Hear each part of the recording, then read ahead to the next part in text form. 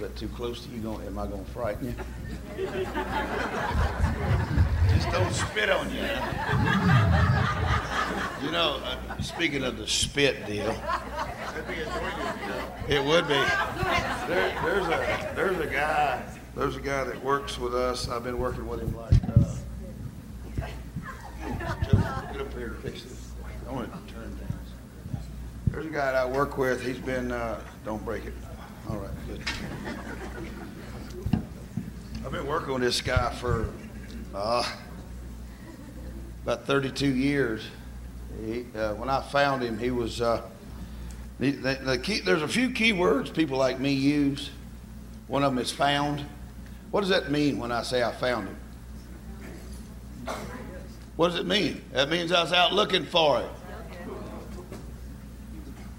Okay, y'all students or not? Or do y'all got it all organized and you don't need me? I can go home and take a nap and then go to McDonald's. What's going on here? Yep, there's a McDonald's close. I remember passing it yesterday.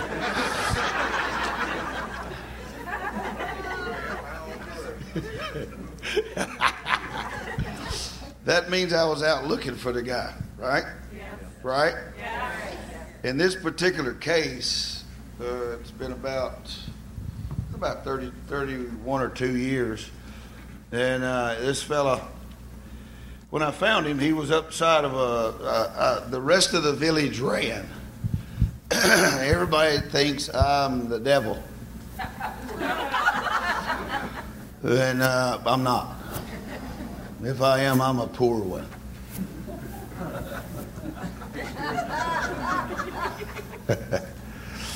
But he couldn't run because he was crippled. He had tuberculosis and some other sort of arthritis deal. And I got up on him before they could get him and run off with him. So he didn't want me. He was telling me, I don't want to talk to you. You're the devil. You know all of this, and you steal land. You eat people. All of this stuff. And I said, well, if I am and I do, then I'm going to eat you. The only thing I'm going to consume is the demon out of your life. I said the crippledness and the sicknesses that have you the way you are, God in me is going to kill that. And you will be healed and you will preach the gospel with me. He says, no, you're not going to touch me and I am not going to do anything with you. I said, well, you don't have any choice. I suppose they abandoned you and it's me and you, buddy. I'm getting to the spit. I'm one of those guys that explains things thoroughly. Yeah. And so he's just there. He's crippled. He's dying with tuberculosis and all of this stuff. And I just nailed right down there. I know y'all's world, everything has to be if and please. But in God's world, it's yes and amen.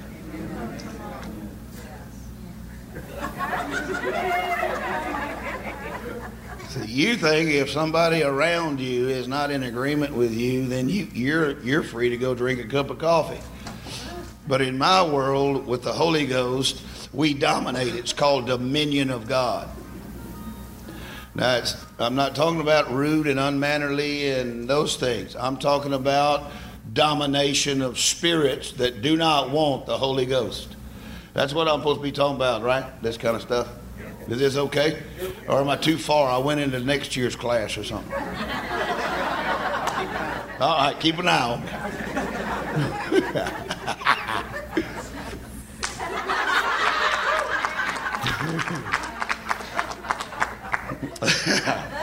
It would amaze you. I'm not one of those slow moving wake up people. With my eyes open, my motor's running. My wife, on the other hand, she got a different dose than I did. It takes her about 30 minutes. But me, my eyes open, It's true. Yep, I don't know why. I'm old and everything, it just won't shut off. I don't know. I was told when I got past 50, you'll see. And I'm sitting there waiting, I'm watching the switch. Nobody will cut it off. Okay. So this guy was cursing me and hating me, and I wish I could tell you that God was all over me and I knew what was going to happen and I knew the future of this situation, because you're used to that kind of talk. But I didn't. I had been hiking out there already for 12 days. Is anybody in here hike? One. All right. What's it like to be in a wilderness for 12 days? Are you like you started? No. You lost that the second day. The third day, you hate it. The fourth day, you're getting over it. And the fifth day, you turn back on. So I'm out here about 12 days now, and I am just a machine now. And I am not putting up with any foolishness. I have lost weight, blood, sweat, and tears. And so I don't care what the devil says. This is going to happen. And besides that, I was on the way home. So we got to get this done so I can get back to the house. So, because I was only like 7 or 8 hours. In those days, it was about a 7 or 8 hour hike. Now it's a 20-minute truck ride. And so I leaned over on this guy, knelt down, and laid my hands on him in Jesus' name. And the whole time he's trembling and spitting on me and cursing me and everything. You notice the spit word? Laid my hands on him anyway. And I told him, I said, now since I found you, there's the found word again.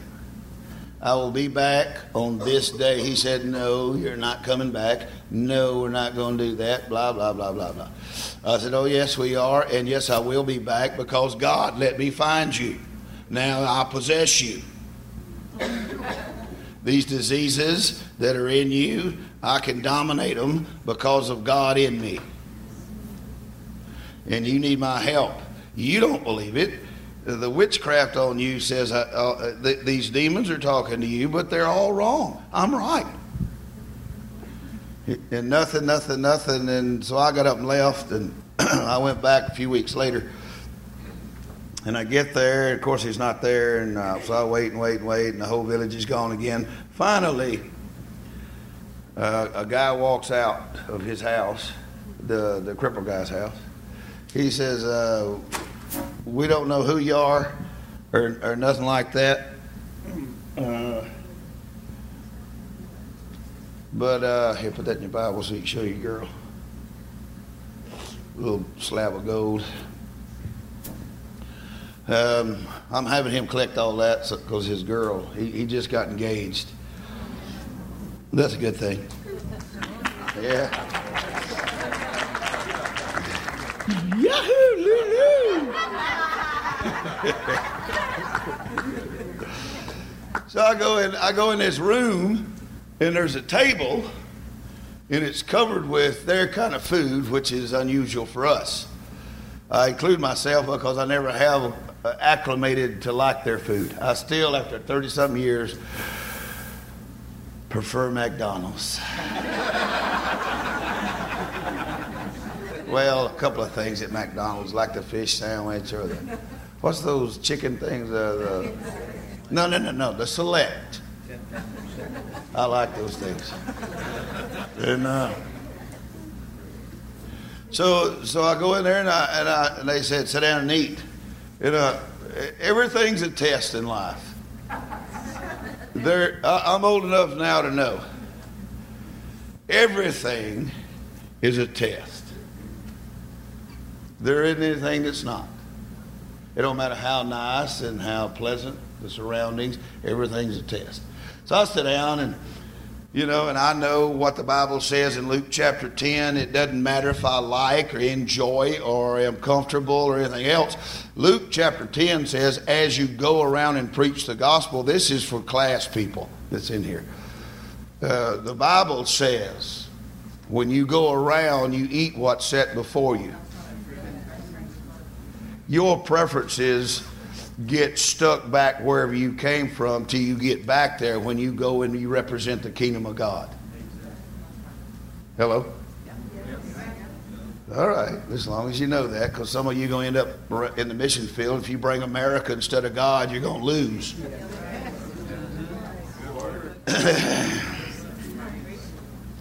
Did you know that in the first year, 90% of missionaries wash out, and pastors, and in 5 years from that year, another 90% of those that were successful wash out? And the reason is you don't get over yourself. You want to apply yourself in what you're doing instead of God in what you're doing. And if you don't get over yourself and allow God to be in charge and put yourself aside, you will fail. Wow. And I'm not a failure talk person. I am a success talk person. But I am up to here with losing good, awesome people to just stupid demons.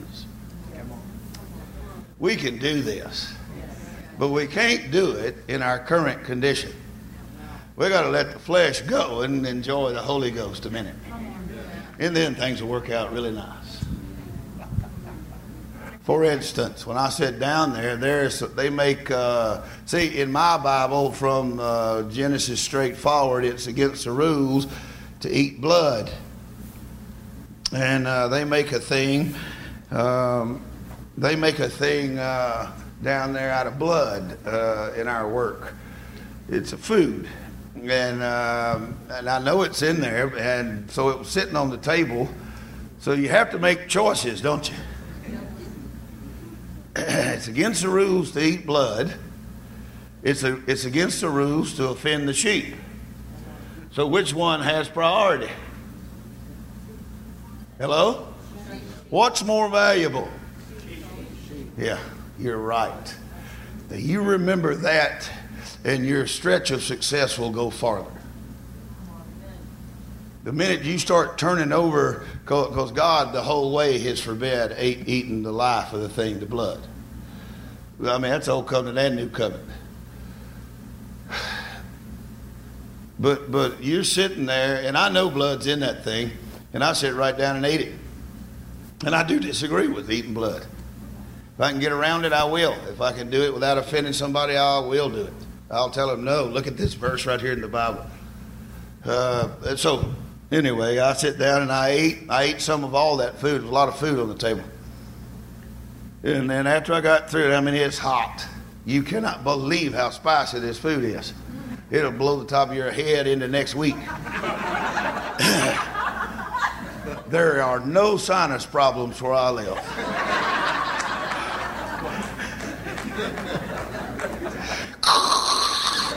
You cry, your tear ducts work, your sinuses, I mean, it's amazing. This has all got to do with spit.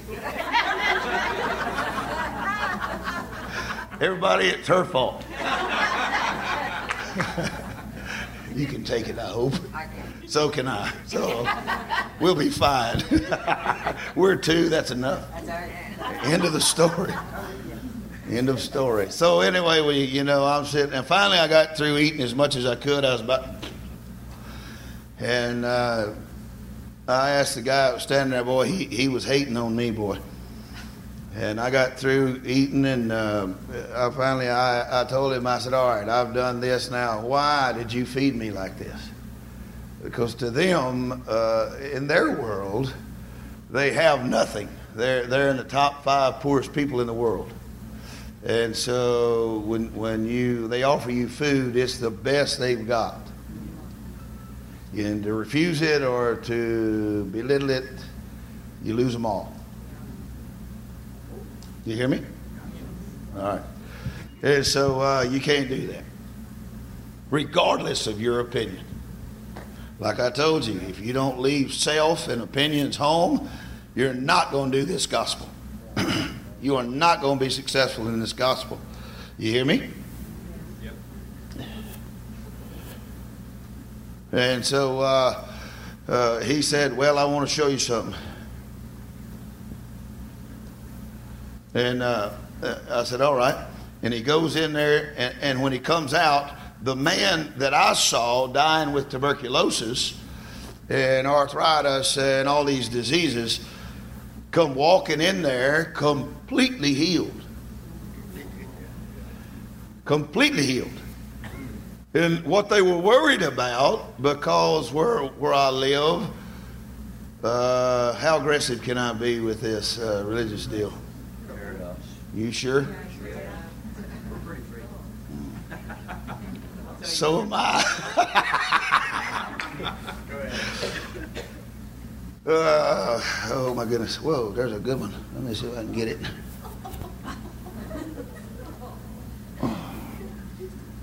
Oh, yeah, it's pretty big, Luke. Here. No, this is Luis's. Don't you? I'll give you the next one. I'll find it. Don't you know you're supposed to impress women? And I'm trying to teach him. So to do that, I need gold and diamonds and rubies and silver.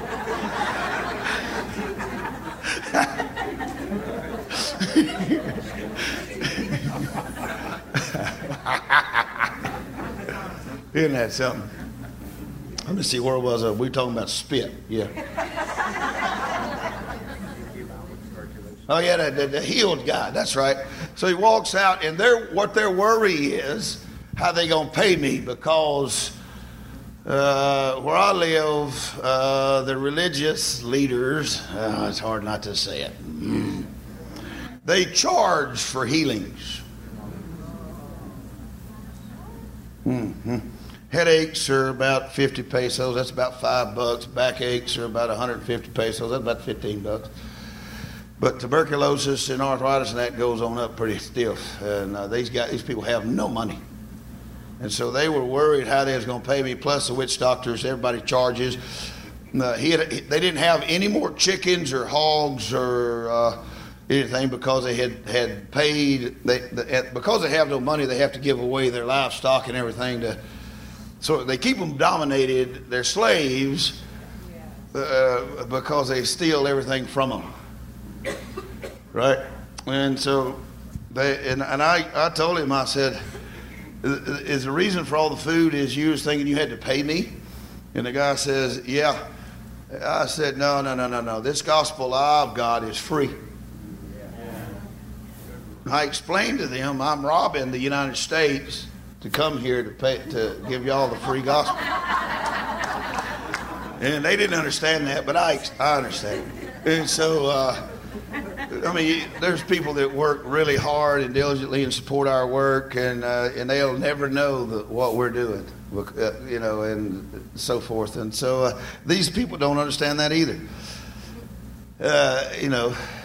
And so he says to me, well, he said, I was laying here 2 days. It was 48 hours after you left, and this fire. It was some kind of a heat.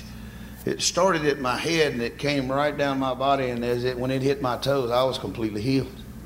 Every disease left. I said, that's called the Holy Ghost. Ese se llama el Espíritu Santo. That's the Holy Ghost. Another word for it is el fuego de Dios, the fire of God. Another word is la sanidad del Espíritu Santo, healing of the Holy Ghost. I said, so it don't matter what you call it, it just matters that you get it. And from that moment on, and this was an older gentleman, he was a lot older than me, he and I locked up. He got born again right there. His family got born again, and we started a church. This is how you start churches where I live. You don't have to have some fancy little plan. All you got to have is the Holy Ghost power, and it works. Bang! So it makes you aggressive like me, too. But this fellow, ever since then, is a spitter. This is a spit deal, finally. But you need to know who he is. And who he is a man that cannot read or write, but he has raised 22 people from the dead. Almost one a year since he was saved.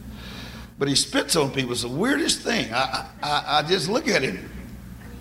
But I can't fuss at him too much because Jesus did it. Jesus. See? See, this is what I do for a living. I convince people something they think they don't want, I convince them to have it. I won't.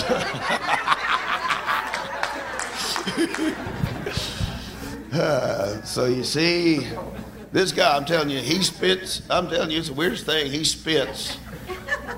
People get healed. There ain't nothing. I don't guess there's any disease, is there, that he spit on people that they haven't been healed. Every known disease in our area where he works has been healed, and he just spits on these people, rubs it in them, and bang, bang, they get healed.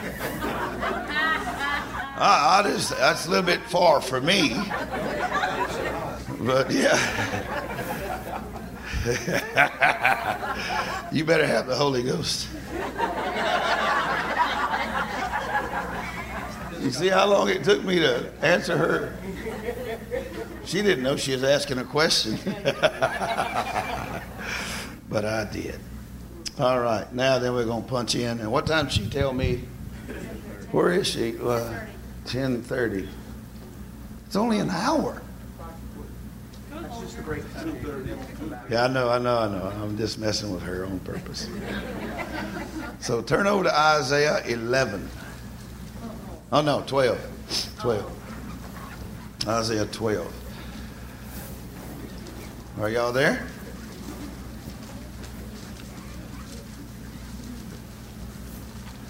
I need y'all. You found one? I was going to come back and get that, wasn't I? I know, but you're supposed to see it and jump down on it.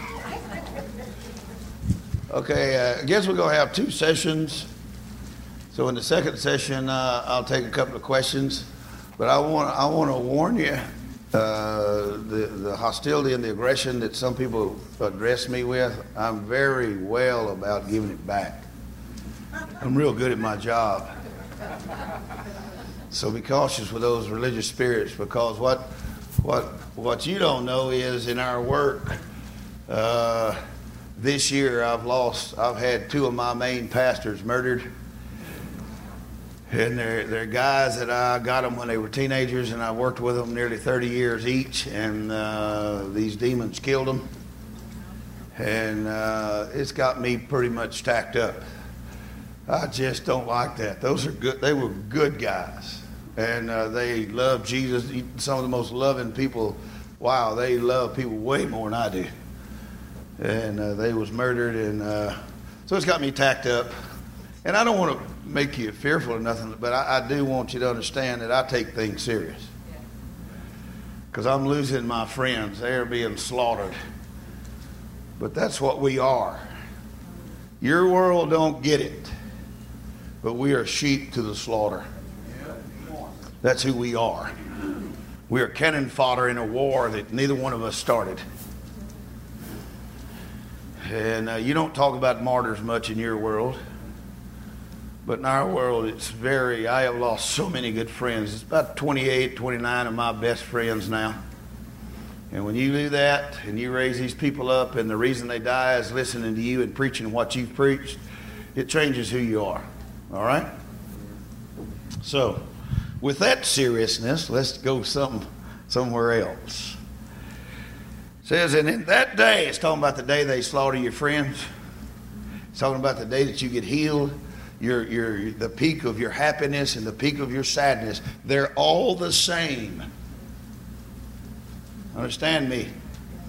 Last night I made a statement about having a truckload of knives. You may not have known it. I think it might have been in the prayer line. Or it might have been when I was talking. I don't remember. But there was a young lady that was offended, and I explained to her, that there's been like 134 what is traicionar? Traitors. Good people that make bad decisions become traitors. You understand? And in my life, there's been like 134 of those. I'm talking about ministers that have ripped me off, buddy. Wow, it's a hurtful, destroying, murdering spirit that wants you to stop, but you cannot. You must embrace that as an opportunity for success. Hello? Yes. And the moment it happens to you, it's all right to cry 2 or 3 days. That's okay. Because love is really real. And relationships are really good. And when people are using you for the wrong purposes, this is a class, right, for ministers, right? Is this all right to teach them then? It's okay. Go ahead. You're all right. Sure. Or are we doing something else? I don't want to get off course too much. Just a little. But when these people hurt you, every day's the same. Like, I got a phone call from a guy a number of years ago, and he says to me, boy, I'm blessed, Brother David. I have $1 million check here for you. And I said, excuse me, who's it for? It's for you. Do you understand how that can make your day go better? If somebody gives you $1 million, I said, do you understand? Because I had always wondered about people who get large amounts of money, why they keep it and stick it in all these places to make more money instead of giving it to the poor. Because you sit there and you pray and you fast your whole life for people to give you finances, and you promise God the minute you get it, you're going to give it away. But most, I would say 100% of the people that get it don't. So my wife and I made it, in that the day of losing my friends, getting killed, that's a sad day. The day of getting $1 million is a happy day. And I have found out in life that they're both the same. And if you don't treat them that way, you're going to have trouble. All right? This is the day that the Lord has made. And it's not only when you get $1 million. Because see, I told my wife, I said, if I ever get $1 million, I'm going to give it away in one day. Well, I wasn't successful. It took 3. I didn't know how moving around that much money was costly. I never had messed with it, so I didn't know. Y'all understand mess with? Okay. And so the bank is not interested in you giving away money. You wouldn't believe the people that found out about it. They called me with all these great investment things. You can increase that money 12%. 12.5%, you know, we can be aggressive and in that 6 months and then drop it into it. And they go into all these details of how the proper use of, you know, and the proper stewardship for God's money. And I'm sitting there and I'm telling Ms. Hogan, but God gave me this because I asked for it so I could feed the poor. Not so I could become wealthy. And so... this is, I found out this is really a major debate in the church. I didn't know about it because I didn't have anything. And so, but once you get it, everybody and their brother comes out of the woodwork to tell you what to do with it. They don't know you until they find out that you've got something. And so what I did is I got rid of it. It took me 3 days. And we decided not to take any of it, and so that really made everybody mad. It gets complicated. But Ms. Hogan and I decided that we was fine without it, and so we gave it all away. Whether that's right or wrong, God will decide directly, won't He? Didn't change my life one bit, having it or not having it. It's the same. Wow. How about that? That got you quiet. That got you more quiet than the spitting guy. But now you know a guy that did it. You can't say you don't know somebody that didn't do it. Now you know. How about that? There are people, let me explain that a little bit, because look, it says, in that day you will say, I will give thanks to the Lord, O Lord, for though you were angry with me, your anger has turned away and you comfort me. See, God is not mad at me. Do you know that a person that owns the cows on 1,000 hills, a million is nothing, not even a drop in his bucket? So whether it was a test or not, doesn't matter. Whether I passed or not, doesn't matter. What matters is faith in going forward in the name of Jesus. In understanding that joy and sadness are the same. Wow, y'all are quiet.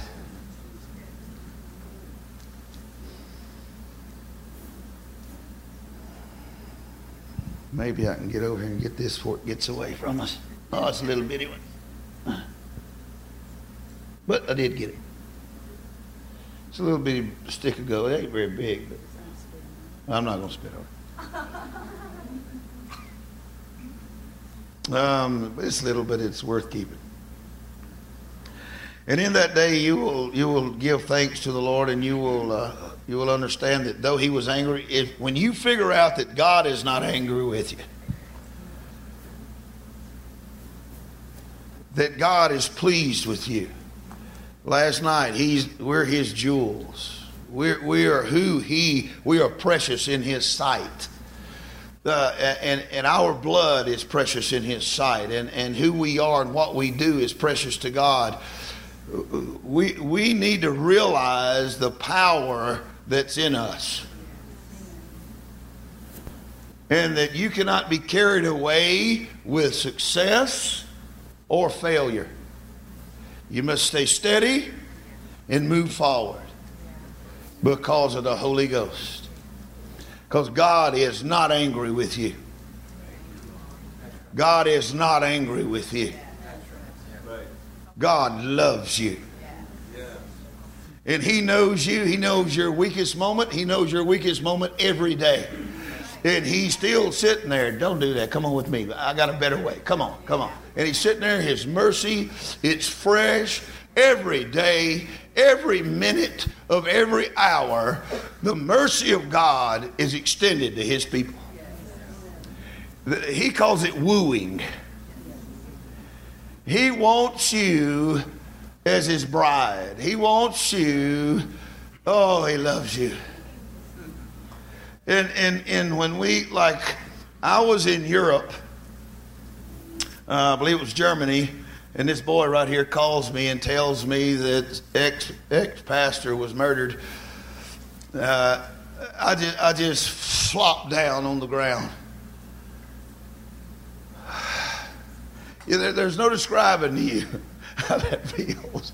I love that kid. Well, he was a man. He's 50 years old now, but because I've been there so long, I got him when he was a teenager, and then he's 50 years old. You've been there a while. And boy, this guy was over a whole bunch of our churches, and man, he's a good leader. Wow. And my thoughts are, how am I going to replace him? Who is it? How can you replace such a pillar? And I got to finish my job. I can't come home because this is another thing that y'all disagree with. But life or death, they're all the same. If you read Romans 8, but most of you don't. And angels or demons, life or death, everything's the same. It's about Jesus. It's about Jesus. It's about Jesus' mercy to me. And so wow. I told him, I said, all right, I need you guys to go out there. So he set up, I don't remember who it was, there was a team went out there.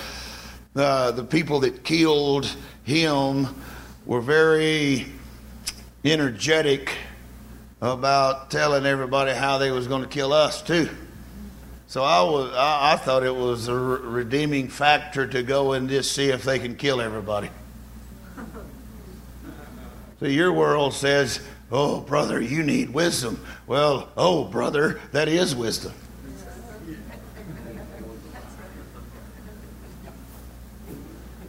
They got us. I wonder if they can get us all. That doesn't come into your mind to wonder? It does mine. God's not angry with me. My Bible says he hates evil. He ensues it.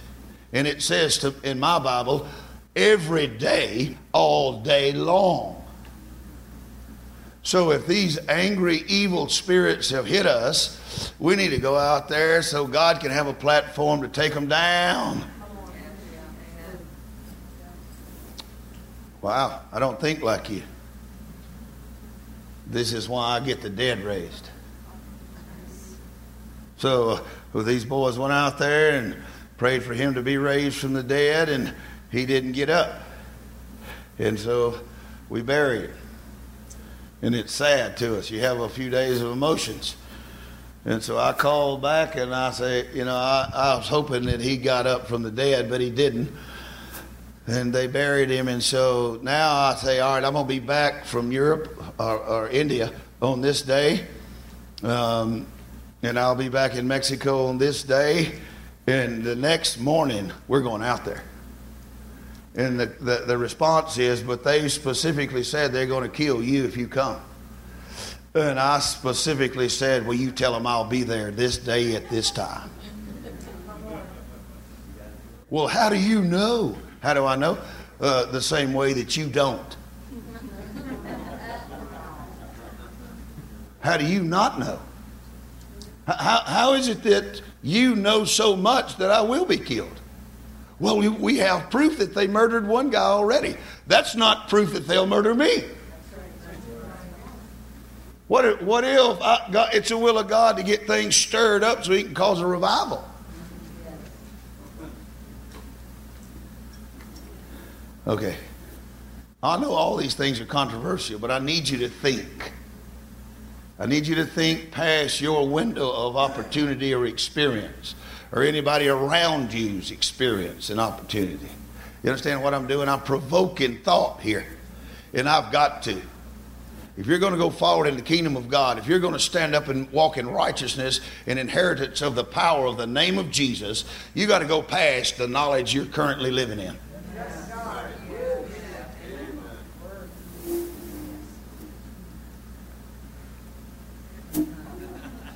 And I'm not saying what you're living in is not good. I'm just saying there's so much more. And we've got to have it, don't we? Don't we? And so the day came, and boy, I was nervous. I can't tell you the fear that gripped me. It's serious. I'm hostile inside. I've got fear inside, dread, uncertainty. I walk up to Ms. Hogan, and my hands are sweating. And everything. And she says to me, she patted me right. Now, this is my wife that loves me dearly. She patted me on the hand. She said, I'll see you after a while for supper. What do you want? And I'm looking at her. I can't say nothing back. That means I'll be in doubt. So I said, how about my favorite meal? Because I'm scared spitless right now and I'm burning a lot of calories. So I need a big calorie meal. And she looks me right in the face. She says, fear is okay, David. Just don't let it dominate you. Let faith dominate you. She says, do you realize you're a human? I said, no. She says, I know, but the rest of us do know that. And you'll be fine. I'll see you after a while. And I went out there, me and these boys, and we get there, and it's rough. Because it was my first day to confront the family, and boy, oh boy, I love these people. And they're crying, and we all got on the floor, and we wept, and then I told them, all right, get up. And everybody stood up. I said, now we go forward. We've cried it out. I'm sorry God didn't raise him from the dead, but now we preach the gospel. That is the answer. Do you hear me? If you was wondering what the answer is. I had a pocket full of money. I gave it to the family. And now you got another widow to take care of and so forth, and kids, and that's how it is. That's what you do. You know, the whole thing of taking care of widows and orphans, they got to come from somewhere. Now, see, that's what you don't think of. Everybody goes in James, what is it, chapter 1, I think it is it? Pure and undefiled religion before God is to do what? Take care of widows and orphans, but you don't ever think about where they come from to take care of them. Some of them are martyrs' families. Wow. And that's not in your world, but it is in ours.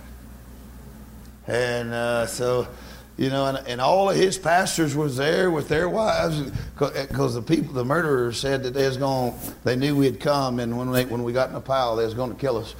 And so we waited, I don't know what, 8 or 9, about 8 hours, 7 hours or something, that we was there, and they wouldn't come kill us. So we got on our face and prayed and sought the Lord, and went home.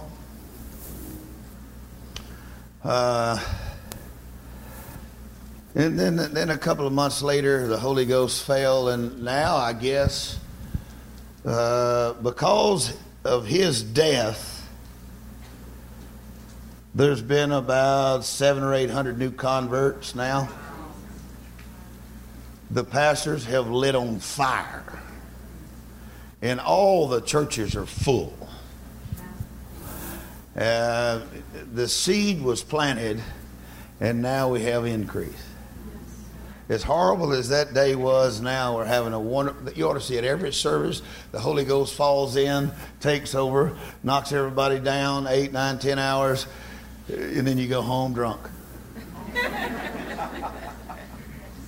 It's really amazing, isn't it? And even though things have not gone our way, and we were disappointed, now it's turned into joy. Because doesn't the Bible say that joy comes in the morning? It does. All right. I don't want you to seem sad about it, because it was a sad day for us, but it's a happy day now. And in that day you will say, verse 1, I will give thanks to you, O Lord, for though you were angry with me, your anger has turned away, and you comfort me. See, the Lord Holy Ghost is so wonderful and worthy. He is amazing. And it seems like everything is turned away from you and turned on you and so forth, but that's just not true. That's just present circumstances. And if you can stay in the Holy Ghost and the joy of the Lord, it's going to change everything around you. And you will be satisfied with the mercy and contentment of the power of God. Do you hear? I'm wondering if you listen. Okay. All right. All right. Let's do verse 2 then. Behold God. See, this is what I'm trying to get you to do, is behold him. There's one. And I've spent too much time on that. You got to behold God. He is our salvation. Does anybody, this is a class, so tell me what salvation means. Say it again. Saved, healed, delivered, and set free. There's a green one. Wow, that's pretty. Saved, healed, delivered, and set free. Saved from what? Whoa, look at that one. From hell. You understand? Saved from hell. What is hell? Eternal punishment. It is a real place. It is horrible. It is demon greed and suffering and punishment. Saved. Healed. What does that mean? Made whole. Say it again. Nothing missing, nothing broken. Oh, that's a good answer. Healed. What does that mean to somebody else on this side? I heard y'all saying something. Who said made whole over here? Man, them green ones are showing up pretty good here. Who said it made whole? What does that mean to you? What does made whole mean to you ladies?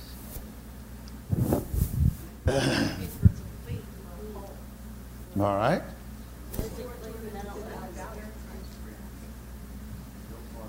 Do you remember when the lady came up to Jesus and touched the hem of his garment? She was afraid. She was a poor person. Doctors had robbed all of her money. It says it right in my Bible. And how long was she? 12 years was she with that thing? That flood, that bleeding problem? And the Bible says nothing made it. She just lost all of her money, and that means they took her chickens because she didn't have any money to begin with. Just like our people, same exact thing.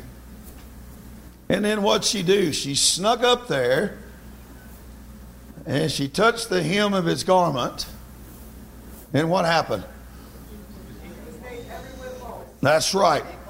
Now I studied that. Who said that over here? That's right. It says made every whit whole. Now I studied that. See what you got to understand about salvation is it means that you have escaped from hell. I mean, you are, wow, that's wonderful. Man, listen, everybody says, what's wrong with you, man? Calm down. Listen, if you realize what I know about hell and I don't have to go there, it would make you like me. I know people that have died in our work and gone and burned in hell, and God raised them from the dead, and they've explained it to me. We do not want to go there. Look at me. Look at that. See that? That's electric. I'm electric. See that? There's electricity running all over me right here. I'm telling you the truth. You don't want to go there. Whoa, whoa, whoa. All right? But to be made whole, what does that mean? I do know. Because it bothered me why Jesus would use the word whole there. And the reason is, to be made whole means that everything that was taken from you has been restored back to you. Come on, man. Come on. Now, that's what that word right there means. Now, that's a different game than just being healed. Now, just being healed, suffering 12 years, that's plenty.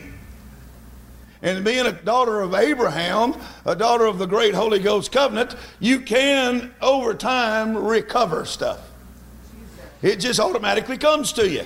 See, all the fretting people do about blessings is unwarranted.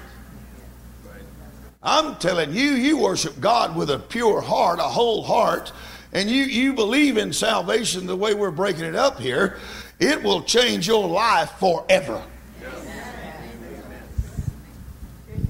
One of the promises of you and me, us, one of our promises is a salvation well deal. And inside of that deal is healing. Inside of that is wholeness. Inside of that is total restoration.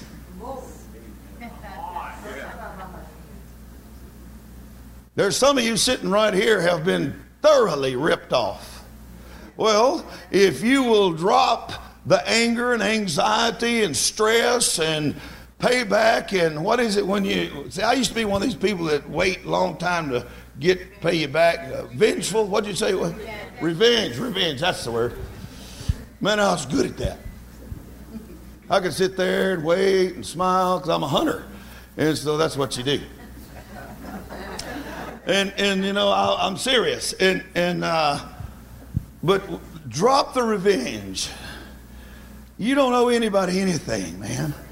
You have been so redeemed and so blessed and so set free. Dude, what little bit you could get out of revenge is no comparison. It don't even come up on the scale compared to what wholeness will do for you in restoration. And I do know what I'm asking you to do. Do you know what it's like to have your enemy face to face that killed one of your friends?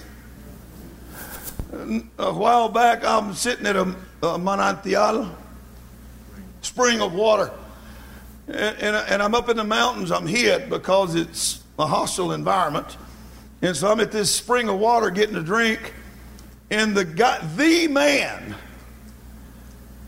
man that's been persecuting our work for a number of years, 10 or 11 years, he's very wealthy, decided to get a drink of that well where I was sitting. God had me there. You understand what he had to work out to have me sitting there and then have that enemy come there? Do you understand? It was just he and I, none of his, what do you call the guys that walk around with the guns that help people? Bodyguards. None of his bodyguards were with him, and for him to be alone was astounding. He's a very wealthy individual. Lots of people was mad at him. Not just me. and because he was mean. Boy, this guy was mean. He was as mean as a snake. Boy, he's mean as old Cottonmouth. Y'all know Cottonmouth? Them things, they're non-provoked. You just get close to them and they're going to come, and they carry about 7 deadly diseases in their mouth. They're just mean. This old guy was mean as a cottonmouth. And I'm sitting there and I'm drinking. I hear this vehicle because it's down just a little ways, probably 30 yards down to the road. And I'm up in those woods. It's a jungle, and you can't see me. You got that? I'm an Indian. And when I cloak, I'm like the Klingons. I'm just not there all of a sudden. And I'm sitting there in my bird of prey, and I'm cloaked. And that's a Star Trek deal for any of y'all. So I know y'all are too holy. I got that, but some of us are normal humans. So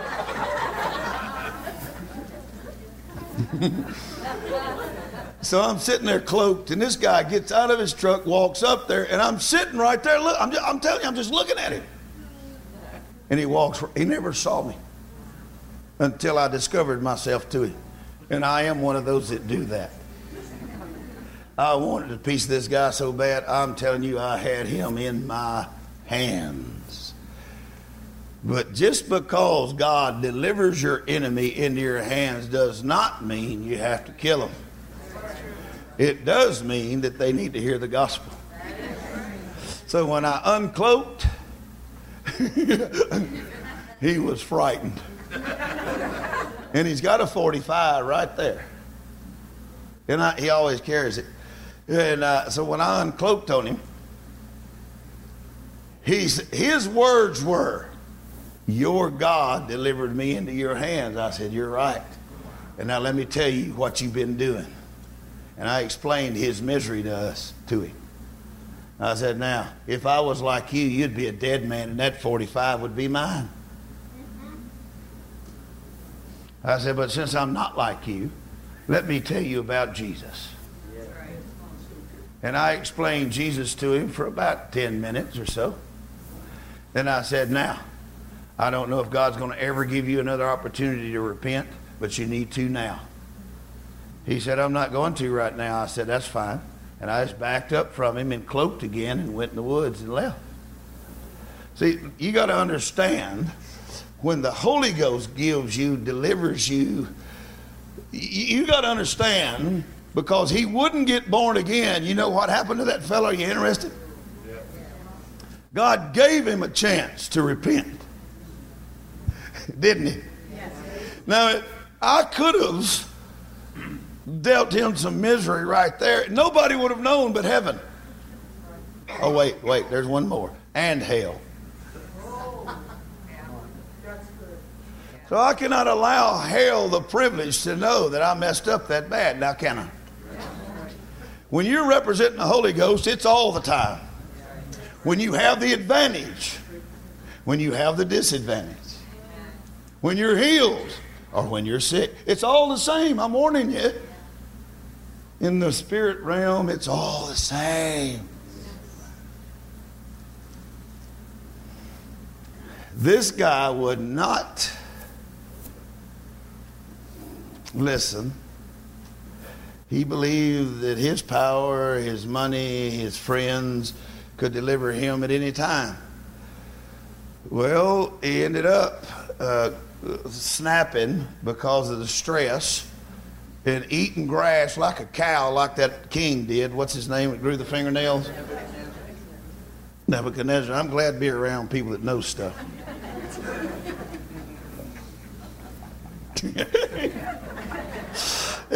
Yeah, he's eating grass out there, and just like he's out there with his cows eating grass, and some of his men came out there and just killed him. He's in hell right now, but it's not because God didn't give him the opportunity. Now, that's the negative story. Can I give you a positive story? Yes. You didn't stand up yet, so I'm just messing with you. I'm playing. Don't be offended. I'm going to do the rules. You cannot believe how I do the rules.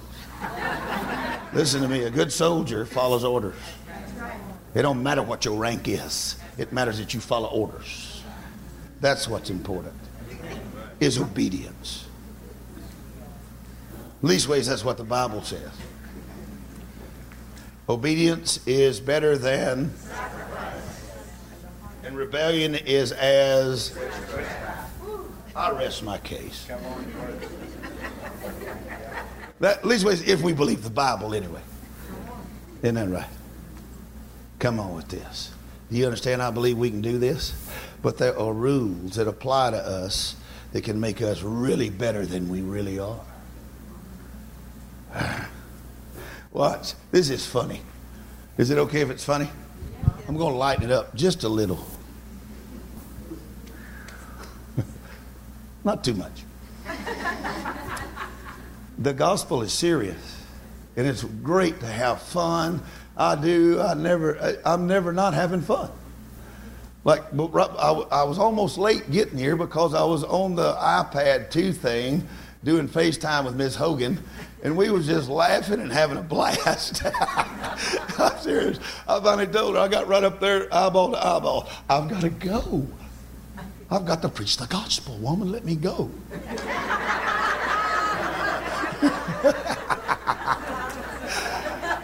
Okay, and you'll do such a good job, she said. Oh, yeah, she's right, you know. You tell I have fun with her? Yes. Oh, she's such a wonderful toy. I love her so much. Oh, yeah, hey, 40 years is enough. We can play now. I'm serious. All that stuff of them youth, you young people think y'all got everything so figured out. I do now. Have fun with Miss Hogan. She's such a blessing. Oh, wait, I got to get back to what I'm doing. I'll get talking about her. I'll be the rest of my life. So let me think about it. I got to talk about Jesus, don't I? Whoop. Come on, Holy Ghost. I just don't know how it worked out for us to make it. We was at the bottom of the class. Nobody gave us a chance except the Holy Ghost. And we took him up. Hate it. Oh, I got to tell you this story. I better get back to my business. Healing. I'm talking about part of salvation is healing. There's another part of salvation than healing. It's called health. That is not talked about very much. But when I let me not get. Hold on to that. Remind me of that in a minute. You got it? Hold on to it. Grab it. You got it? All right. Somebody throw it at me in a minute. I want to talk about that in just a minute. Well, but right now there's something else. Got to finish. Talking about this restoration deal. Because do you see that God gave that wealthy man opportunity, even though he was a mean guy, he gave him the same chance he gave Paul or Saul when he knocked him off that horse. Remember that? He gave this guy, the first guy, the same chance. And now the second guy, here again, I'm always hiking. I was out like 5 days or 6 days or something. And that's how long it takes before the fluff falls off of you. You got to get out there and get past the fluff, and then you can actually do something. And so, I'm out there. I'm at this village, and, we was hiking and carrying on, and that's what we do all the time. And so I get to this village, and I'm happy because I got back to where my truck was. Been gone several days. Because in my truck I have my daughter makes me these, my second daughter, my third child, my second daughter. She makes me these cookies. She loves me. Yep, I love her back.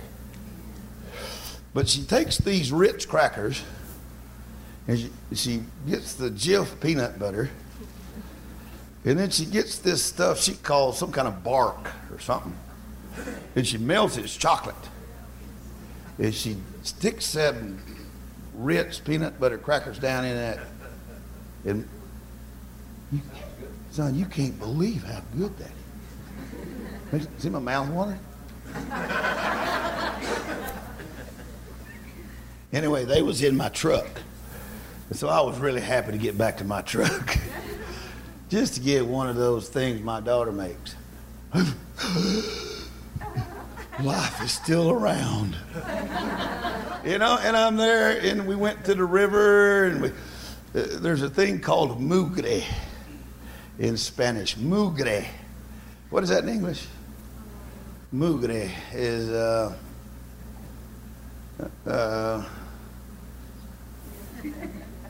help me. You speak English?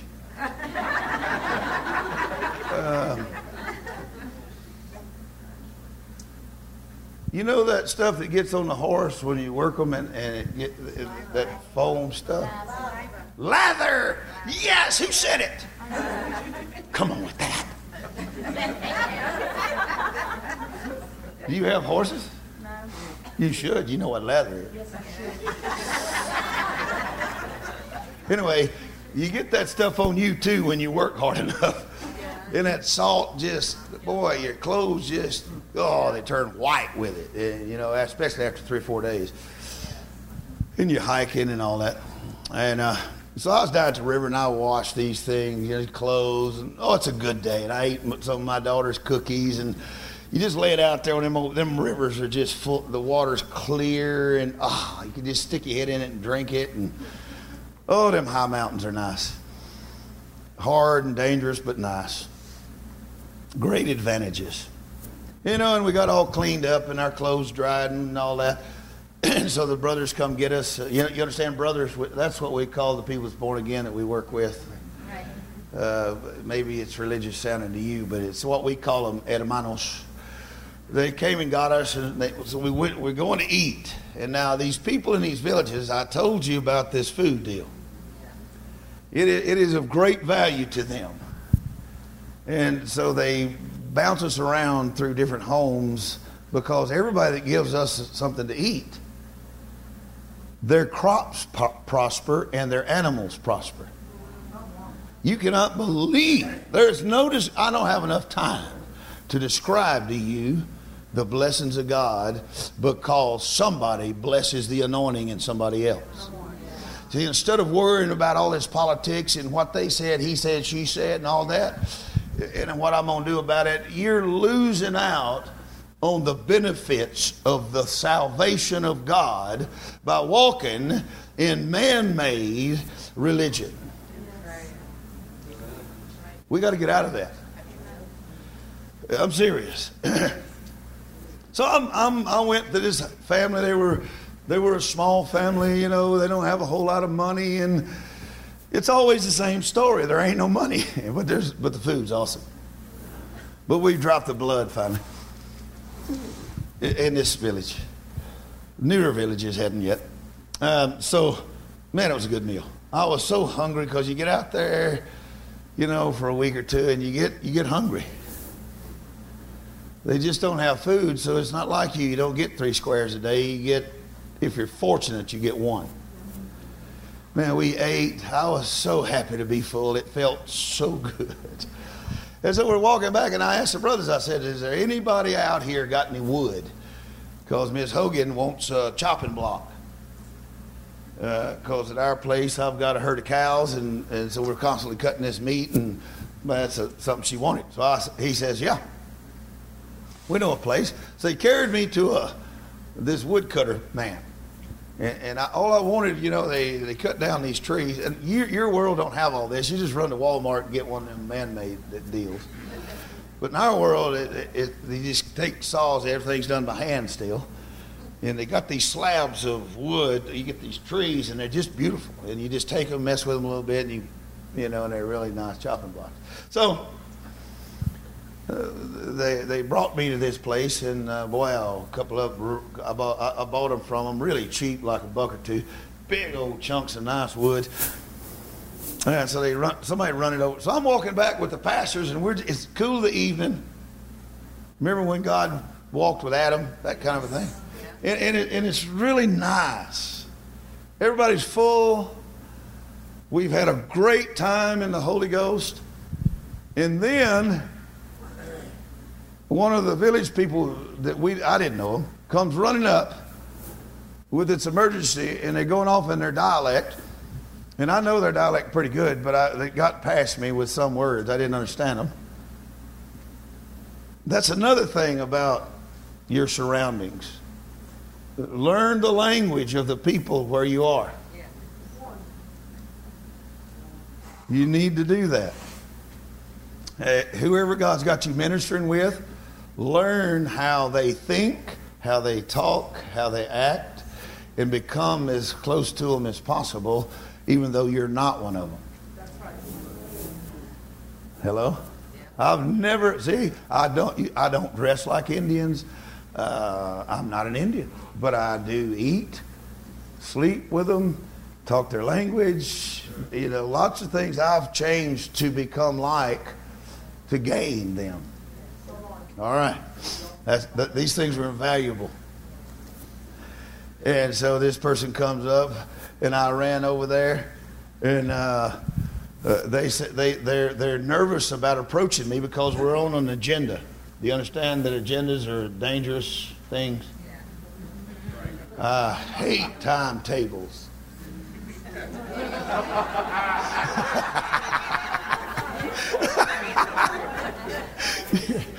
I'm playing. You're playing back, aren't you? Okay.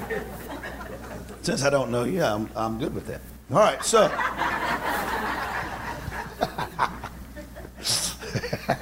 it's okay if I'm a free man.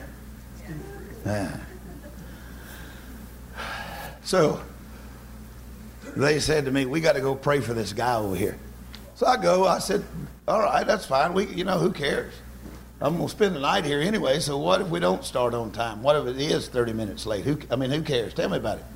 Do you know anybody that cares besides me? I'm the only one out there with a watch. Come on, think about it. They look up at the sun or the stars and tell what time it is, and they're really close. They're within an hour, those guys. They're good. It doesn't matter if it's night or day. And so anyway, we go around the corner. Well, when I went around the corner, see, the problem is you don't have a clock in here. I haven't seen it. There is a reason. But.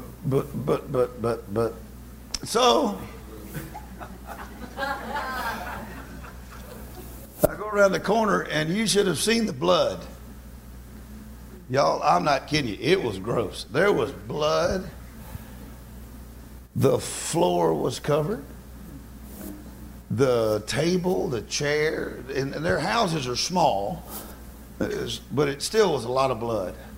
And there was a couple of small 1 liter bowls, and they had blood in them. They weren't completely full, but they was catching this blood. And finally, I saw the source. It was a man sitting there. You should have seen the blood coming out of his mouth, his nose, his ears, his eyes. It had a burst aneurysm. And those things leak out wherever there's an opening. And there's no recovery from those things medically. And especially since we're 4 hours from a hospital in my four-wheel drive. That's me driving.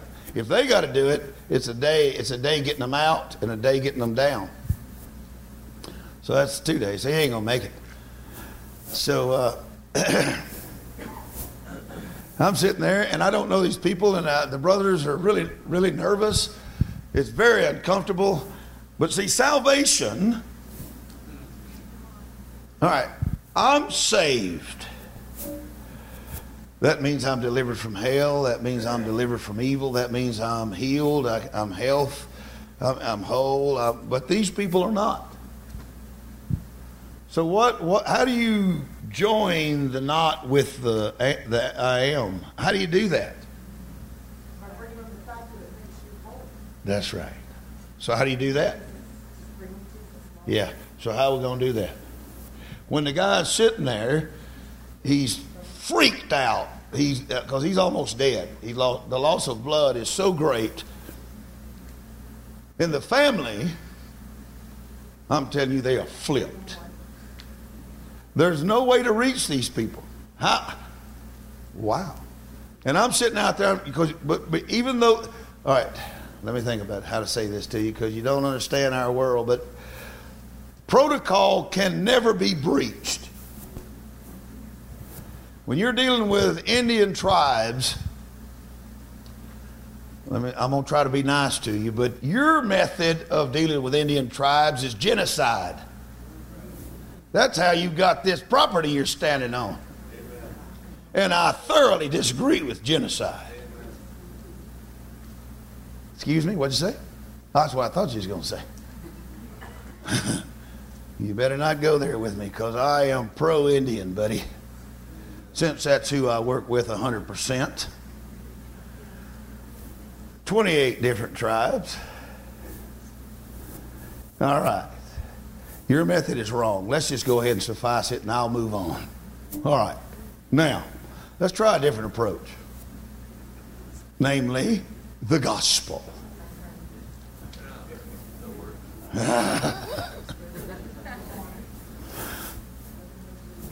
Most modern Christians leave home with a colonist idea in them on how to approach the world, whether it's the neighbor down the street or somebody in Africa or South America. You need to lose that colonist deal and go with the kingdom of God deal. We are not to recolonize this planet. It's been done and failed.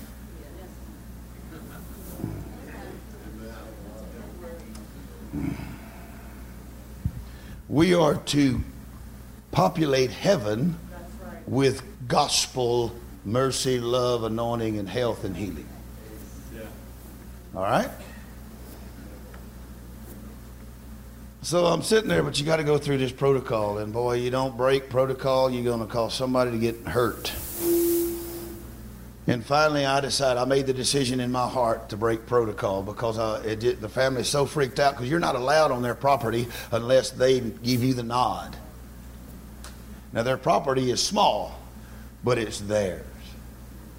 And you cannot breach that. But in this circumstances, I've made the decision to take the penalty of whatever the village would do to me. And I stepped in without being invited. Boy, that's a negative. And I knew the consequences. And I went in there, and I'm standing in the blood now. It's all, and I knelt down, and I get a hold of this guy, and I look at his wife. I said, I do not know you, and I do apologize, but the God in me is pushing me to ask you to let me pray for this guy. And she looked at me and said, cannot.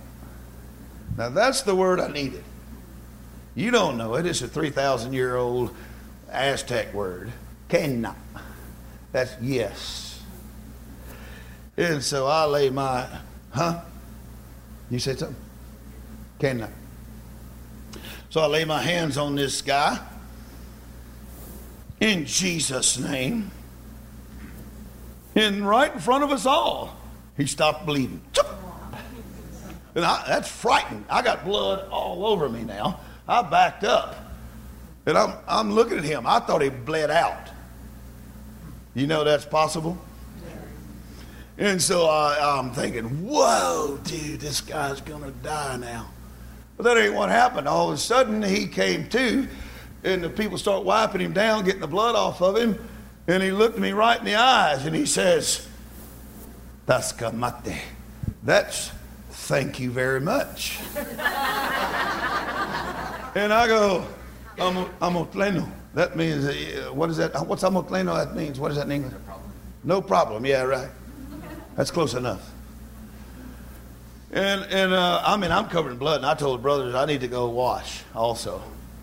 And so we went and found me some water. I cleaned up, and got back ready for church, which means just washed it off.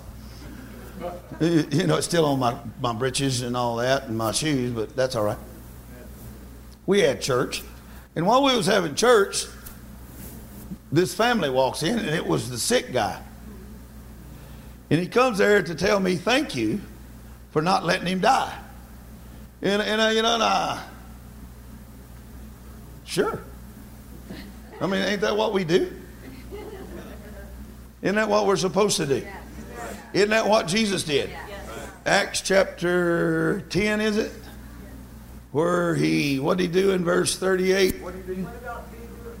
Went about doing good, and what else? Healing how many? How many? Who were what? Oppressed by who? Oh, so now at least you do know the verse, don't you? So they left. He just came, told me thank you, and they left. And in the morning they came back. They brought us some food. We ate it. Of course you ate it. It don't matter, buddy. You have to eat it. And so we ate it. And we're blessed and all that. And he says, I want to get born again. And I looked at him. How do you know the term born again? Do you know who this guy was? No, neither did I.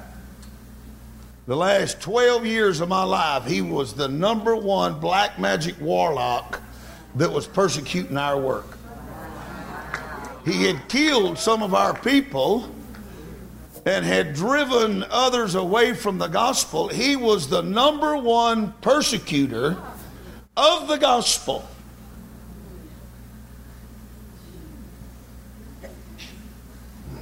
But now, because of circumstance, God had us at the right place at the right time, because he was wanting to bring salvation in place of judgment.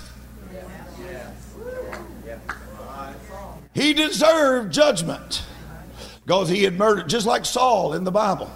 He had murdered and consented to and had papers legally to murder all these Christians. And he deserved hell, but instead God knocked him off his horse.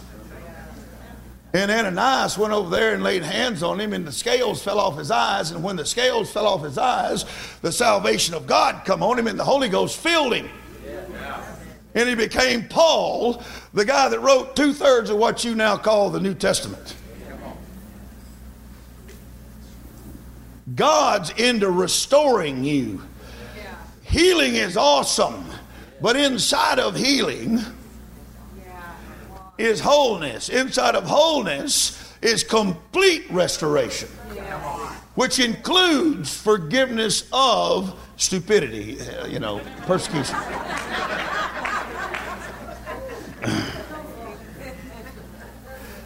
You see, it's not complicated to me. You see, I don't find it complicated. I find it easy. But see, I don't know all of this is going on. I'm just me, having a great time, enjoying myself with the people I love. Wow, walking around, eating their food, submitting to the gospel. And God's constantly throwing things in front of us, constantly, even though we don't know any of it. Do we? Do we? He does, don't he? Don't he? Here, let me mark this. I need to go somewhere because we're getting close to the time thing.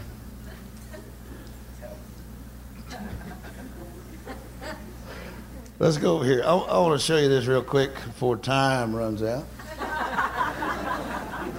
But I'm not going to bring up the thing again, the time thing I'm talking about.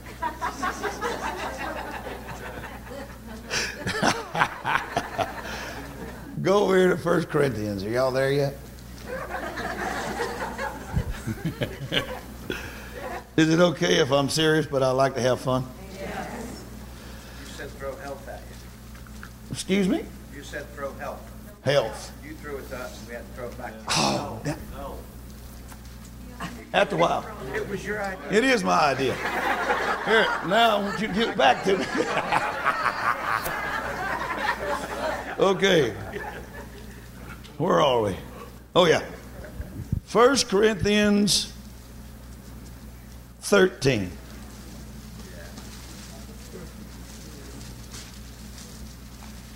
There's something that I want you to look at here. In the verse first, this is amplified. If I can speak in tongues of men and angels, see, that's what everybody, wowie kazowie. But have not love, reasoning, intentional, spiritual, devotion, such as inspired by God's love for and in us. I am only a noisy gong or clanging cymbal. We got to go past this stuff. Because there's such a big God.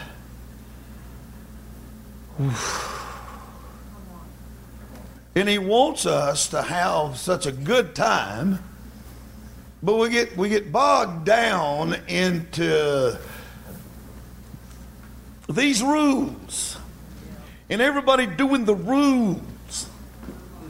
They're important. I do rules. I am a soldier. I have to obey them, and it's great. But there's a thing. Let me see if I can find this verse here. I know it's in here, but it's escaping me. Oh, here we go. Verse 9. For our knowledge is fragmentary, incomplete, and imperfect. And our prophecy, our teaching is fragmentary, incomplete, and imperfect. But when the complete and perfect total comes. See, this is what we're after, right? We want that depth, that maturity. We've got to have it. But to get it, you've got to get past the fragmentary. Everything's fragmented. Thank you. I do speak English sometimes.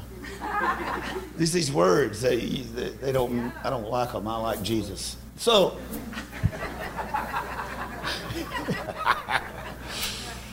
I'm serious. No kidding. We've got to get to the complete. I don't know anybody that's there. I know Jesus was there, but I've been in all the continents in the last few months.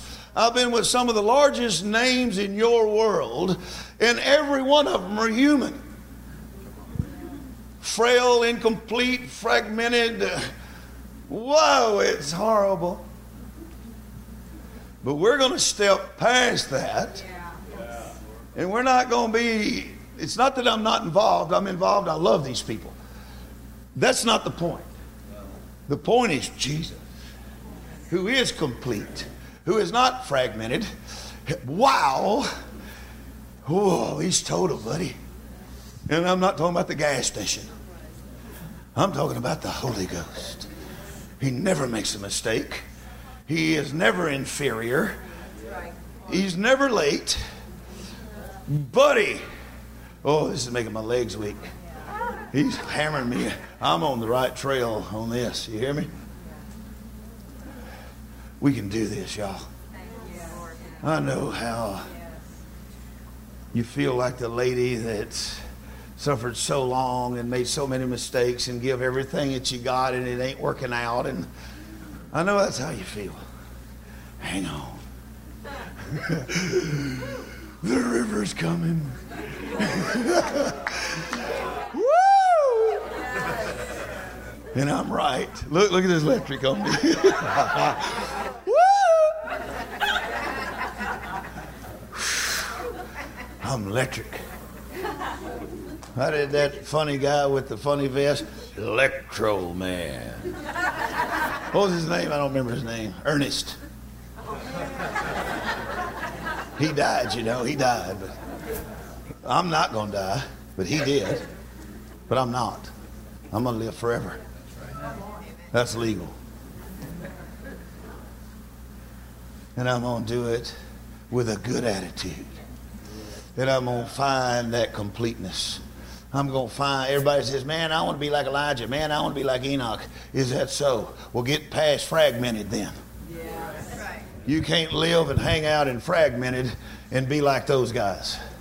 If you want God to take you off this planet, and by the way, you only know 2 of them that were, everybody else stayed in fragmented, including perfect Noah, including perfect Moses. Oopasa. Hello? But we're the inheritors of the power of the gospel through salvation. Yeah. And salvation is not just saved from hell. It's got a depth that's never even been scratched yet. But we will, won't we? Luis, is it 10:30? I see you looking at your watch. That means, because this guy never forgets. He's the guy that we ask, remind me, Lou. Okay. And buddy, he pesters you. You wouldn't believe it. If you don't want him to tell you, don't tell him to remind you. You didn't stand up. Or did she work? Oh, there she is.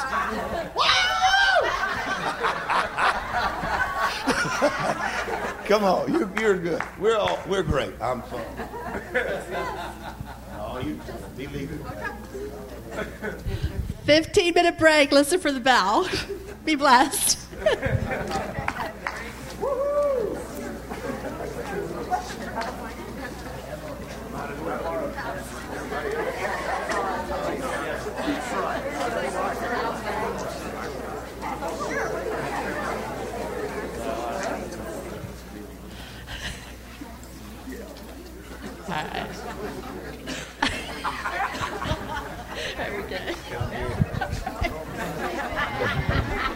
Thank you so much for being a good sport.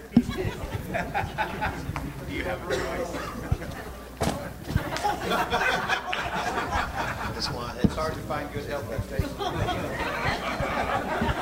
Okay, now where was it?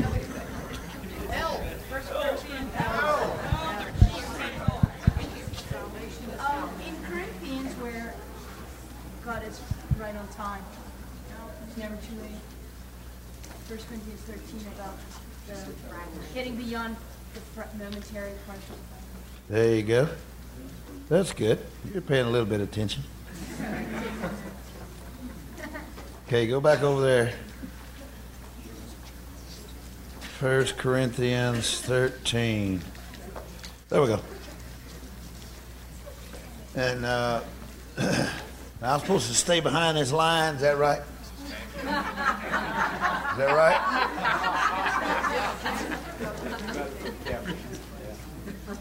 Yeah. Oh, that's plenty of space. Right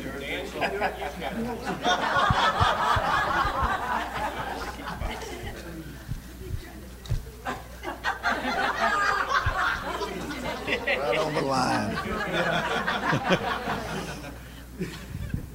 If you're not on the edge, you're taking up way too much space.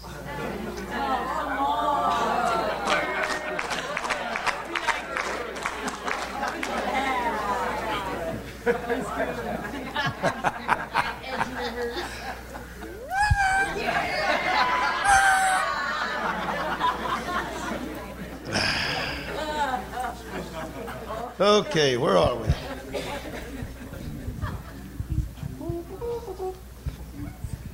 All right. What kind of a miracle do you need to hear about? The one that sets people free from themselves. Yeah. Come on. Amen.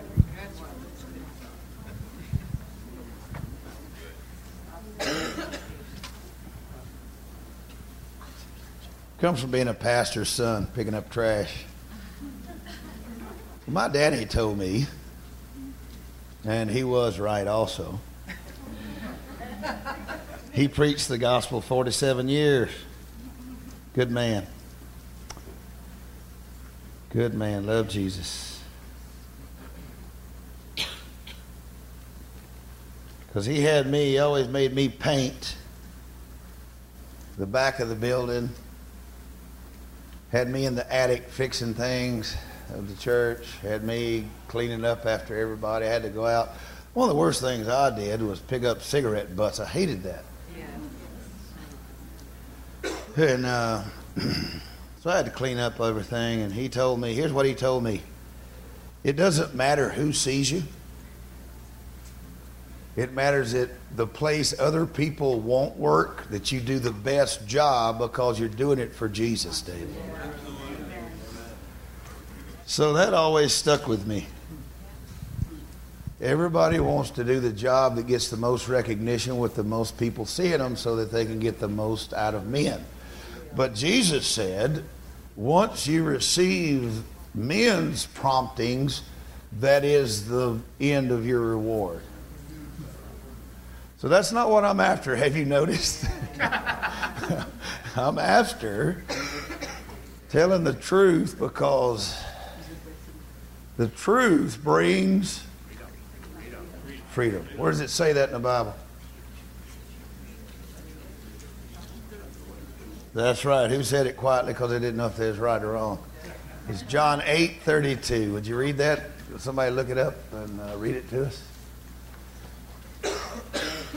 John 8:32. I think it's right there. It might be 33, but I think she's right. Y'all got it found, somebody?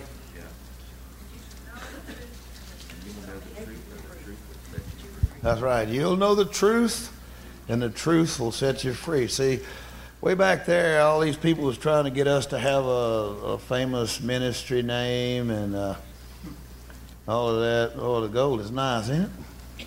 Come on, God. And Ms. Hogan's not here, so I had to paint myself. But everybody wants you to do all this stuff, put your name in it, do this, do that. But I told Ms. Hogan, and so we prayed about it for 6 months. We fasted and sought the Lord. And finally she comes in there one day and she says, what has the gospel done for you the most? And I thought about that. It has made me free. She says, that's what the truth is supposed to do for you, David. It's supposed to make you free. It's not supposed to bring you bondage or bring you more problems. Or you're supposed, if you receive the truth, it makes you free. That's where we got our name, Freedom Ministry, because of the truth and the freedom. He who the Son sets free is free indeed. Right? See that verse 10, but when the complete and perfect total comes, the incomplete and imperfect will vanish. But it don't stop there. It becomes antiquated. See, incomplete needs to constantly being dissolved away from you. If you find yourself in a place where you personally feel safe, you're in the most danger you've ever been in. And our culture forces us to seek out our personal safety and comfort. And there is nothing wrong with comfort. Every time I go home, Ms. Hogan has done something to make my life better. I'm telling you, she's going to do something to make my world turn smoother. She is an amazing human being. The gifted person. She can drive 4-wheel drives better than I can. She can fix them. Boy, she fixes them sewing machines and them 4-wheel drives. It's amazing. And I like that about her. Here's how we got along. We started our life like this a long time ago. we was just starting to date, and I carried her out there, and I got my 30-30 in the truck. I got my pistol stuck in my breeches. So we go out to the bayou right on this bridge, and there's these big old garfish. Them things are horrible. They eat all the game fish up. Alligators eat them, but that's a good thing. And so we're there, and I pull out my 30-30, and I'm showing to her, that I'm a man. And I plopped the round in, and I hit this scar, and, I just smile at her. She said, "Can I see that?"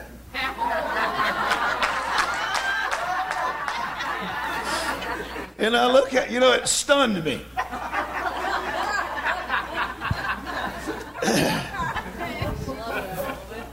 So she grabbed my rifle, shifts around in, wham! Hits that gar, hands it back. She said, "Is that what you're trying to do?"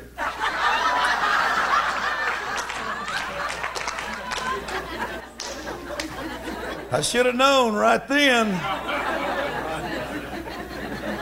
Run, boy!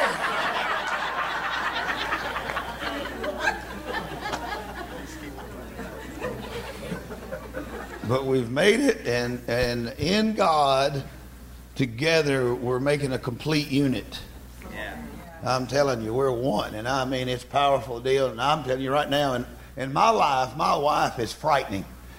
She is 100% right. When she tells me something, it don't matter how much I cringe, or it doesn't matter. It's going to happen. Yes. This deal, y'all, of completeness and fragmented. You've got to move forward. I can't let you hang out. I don't care how good your world is. Do you understand how good my world could be if I would change a few things? If I would lighten up on a couple of subjects, change the way I talk about a few things, and indulge a little bit of complacency. No, I know it's wrong. You ain't got to do that to me. I know it's wrong. That's why I'm not doing it. But I look around and see how my world could be a lot more monetarily valuable, how my home and clothes and lots of things could be different. But I also want to tell you that I have made a choice, personal, sit down, thought about it, and we've decided to turn away from those things, my wife and I have, together. And the way we decided, when we decided to do it, it was on April the 27th of this year. I told her, I feel like we're drifting the wrong way. And she says, "David, you're as insane of a person. I ain't never met anybody as insane as you." I said, "I know. And that's the problem, is that I know it. Something's wrong with that. I need a new world of insanity. I need a new place in God." Because, see, I was offered, there's this, that you're not going to understand this. I feel like one of those dogs that got the shocker deal.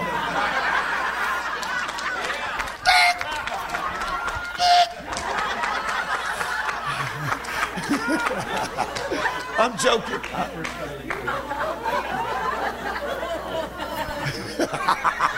They saved y'all.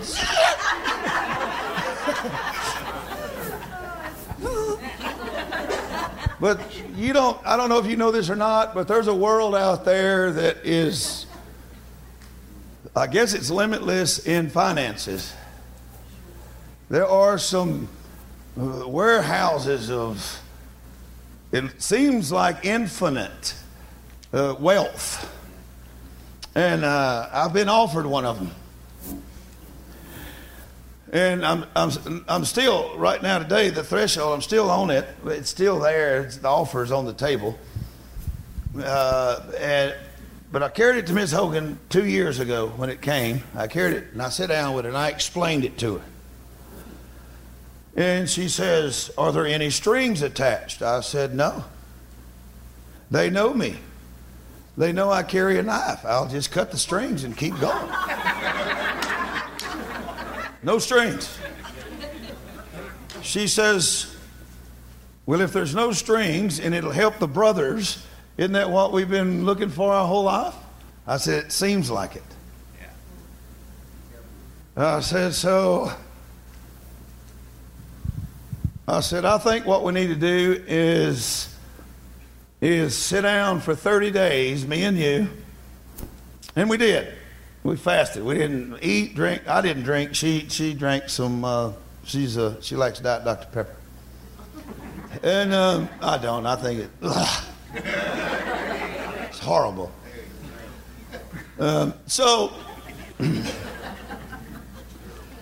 So it came around on the 10th day of this fast. God spoke to me to leave that wealth alone.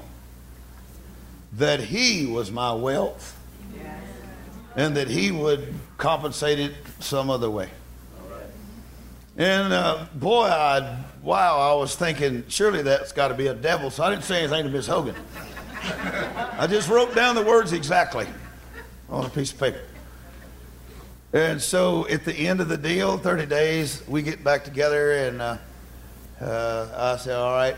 The wealth was only one of like 25 issues. There's always issues in there. If you're in ministries, there's something. It's always trying to knock you off the trail and distract you. And so I get with her, and she says, she just handed me a piece of paper, and word for word, it was on her paper like it was on mine. And so I was content that God had spoken to us. And wow, it's hard to not take it. I want you to know that. I'm just being honest. It's okay if I'm honest. It's hard not to take that because you dadgummit suffer so much and you pay such a high price and all that. And the longevity of the price is the deal. It always gets people. And so what we decided to do, because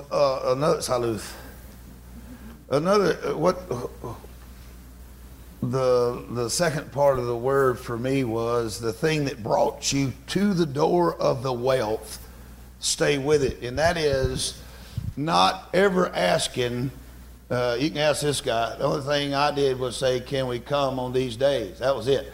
And then from then on, it's him telling me, "What do you want? Do you want?" Because he's got to ask me. I won't ask for even a drink of water. Now that's called integrity. You've got to understand there are needs immense. When you work with poor people, you cannot believe the needs. And sometimes I didn't know all of this stuff, but you got D.L. Moody believed in fleecing people when they came through the door. What's his name over in England? Mueller, on the other hand, went to his prayer closet and people came to his door and he emptied their pockets to him. And both of those men did great works for God. Moody and Mueller, those guys are wonderful, magnificent men of God. I've got nothing negative to say, and it won't come out of my mouth. It just won't. You never talk negative of the anointing, ever. Under any circumstances. Regardless of your knowledge.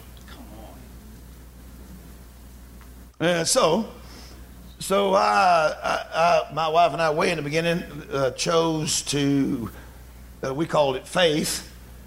It turns out it is.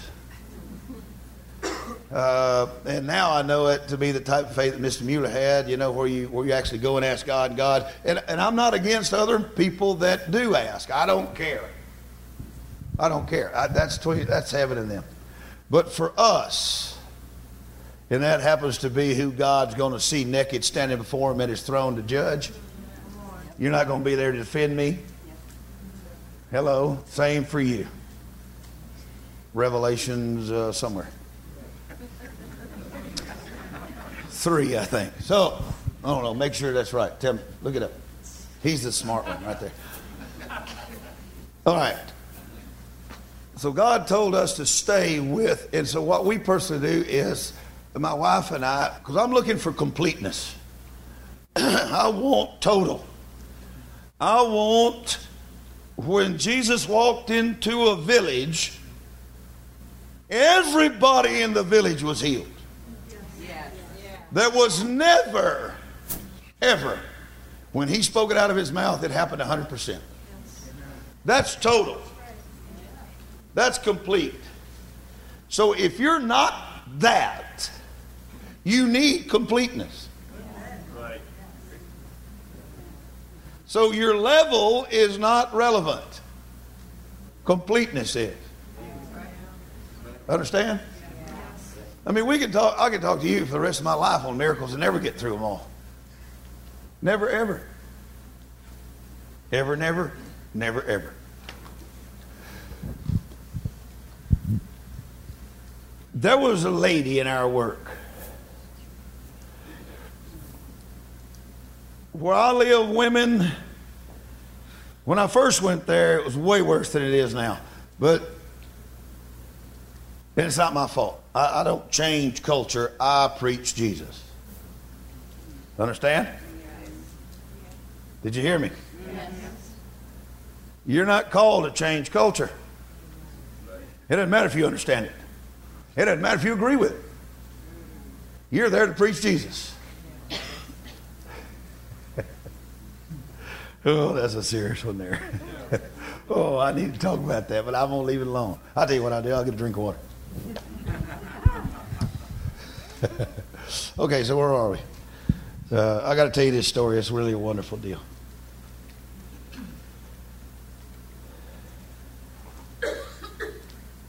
Verse 11. You know there's almost always another verse.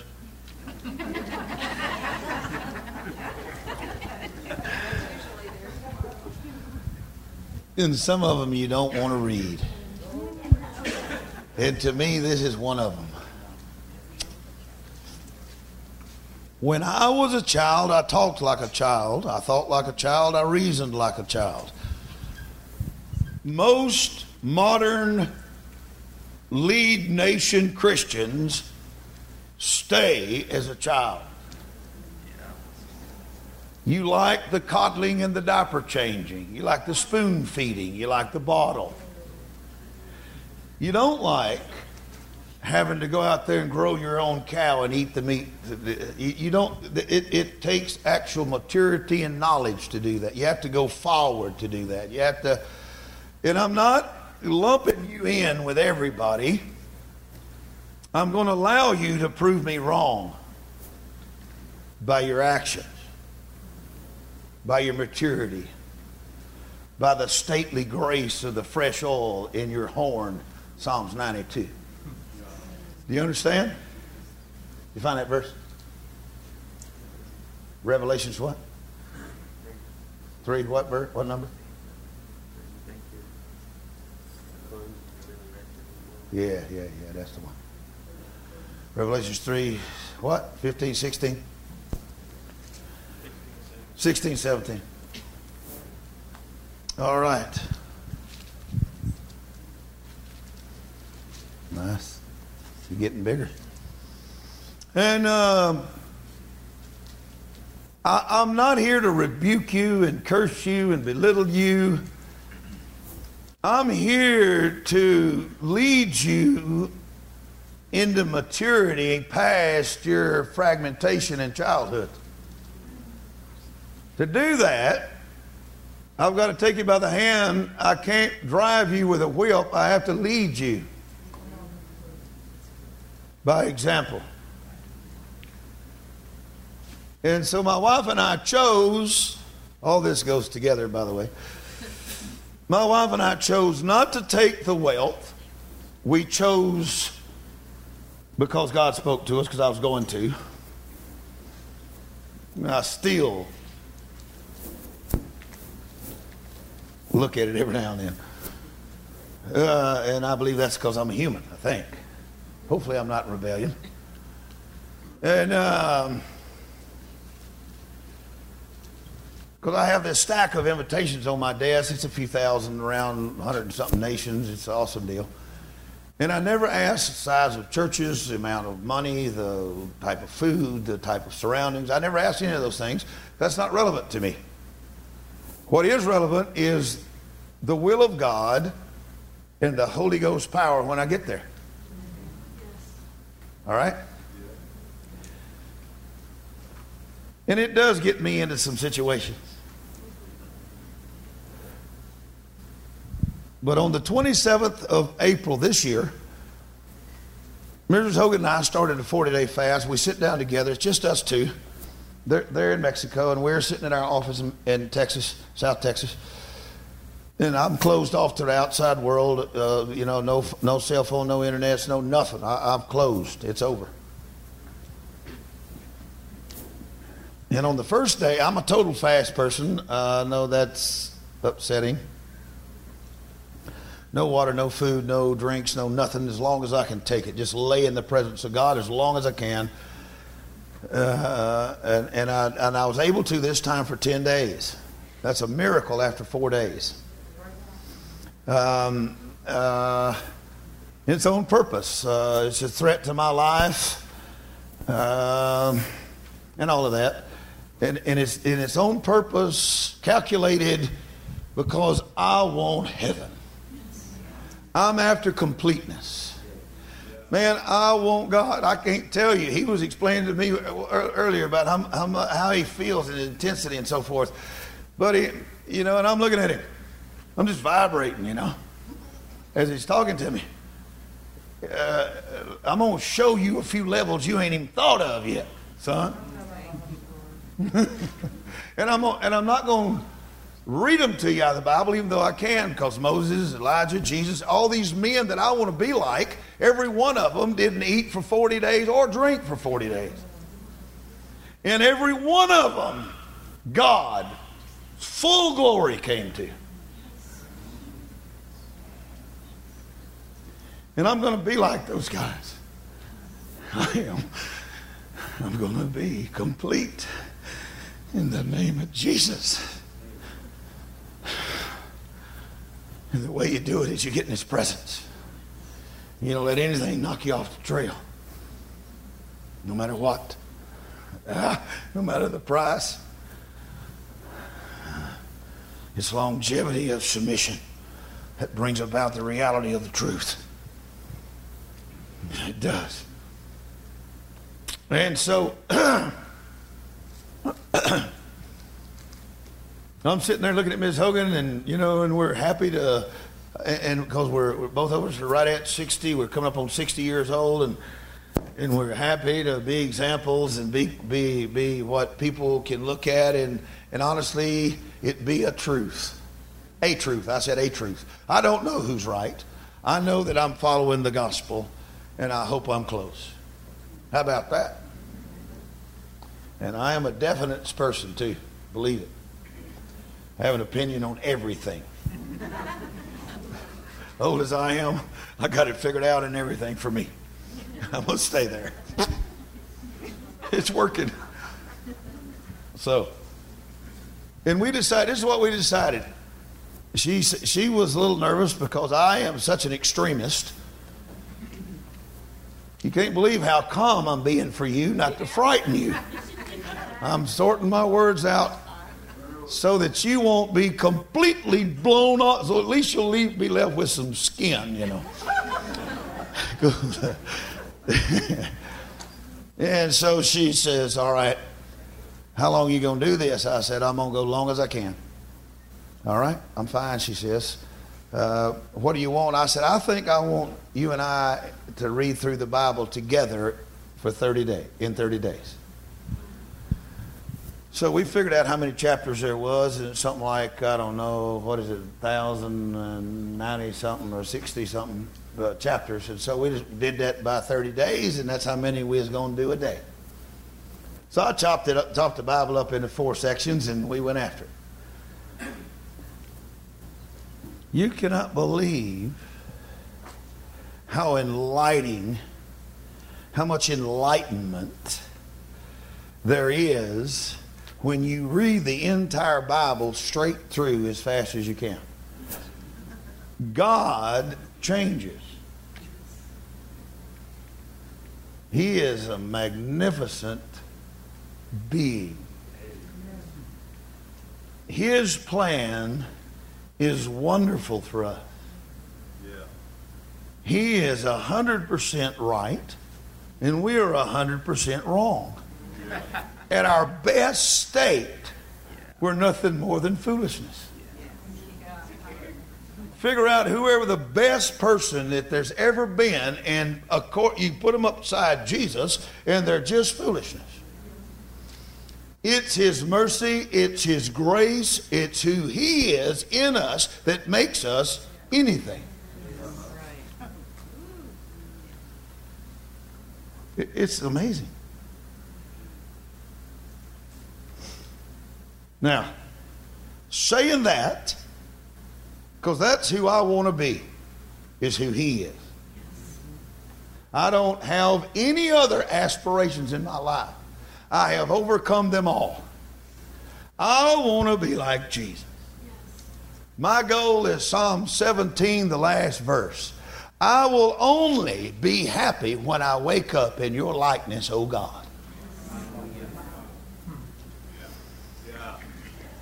Let's read that.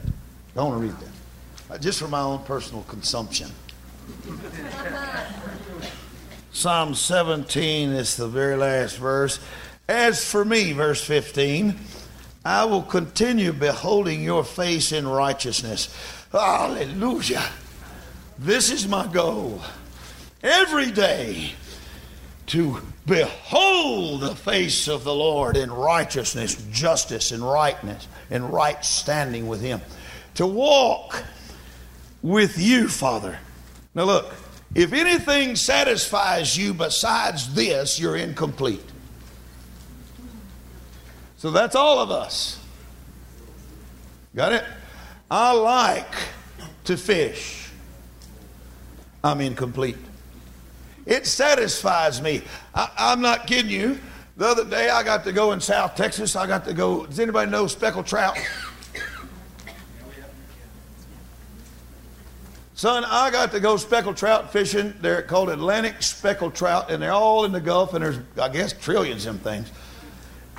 And in South Texas, you're only allowed to keep 5 where we fish. I don't get to fish much, but every now and then. And they have to be 15 inches or bigger. And you can only have one over 28 inches. They're intent on the population being big and healthy and strong. And that's a great thing, in my opinion. Because I like to catch them. And I have not fished much since I got born again because I used to be possessed with fishing and hunting. I had no other life. Work was secondary. My family was secondary. Trapping, hunting, and fishing was my entire consumed life. And I was very good at it.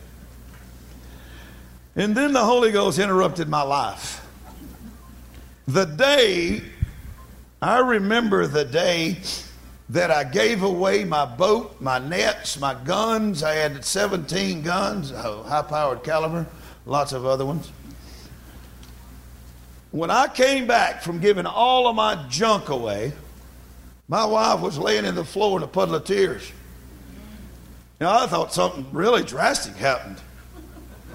And so, I get down there, what's the matter, man? What's wrong with you, dude?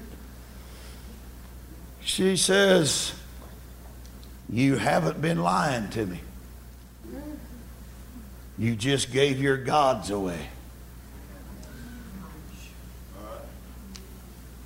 And from that moment on, we've been a pretty good team, you know, and because I told her the truth. She liked that.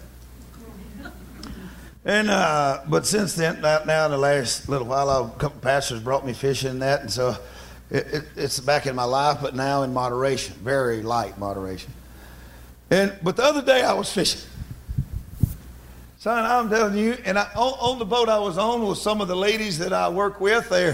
They're great soldiers. They haven't been ever fishing in their lives.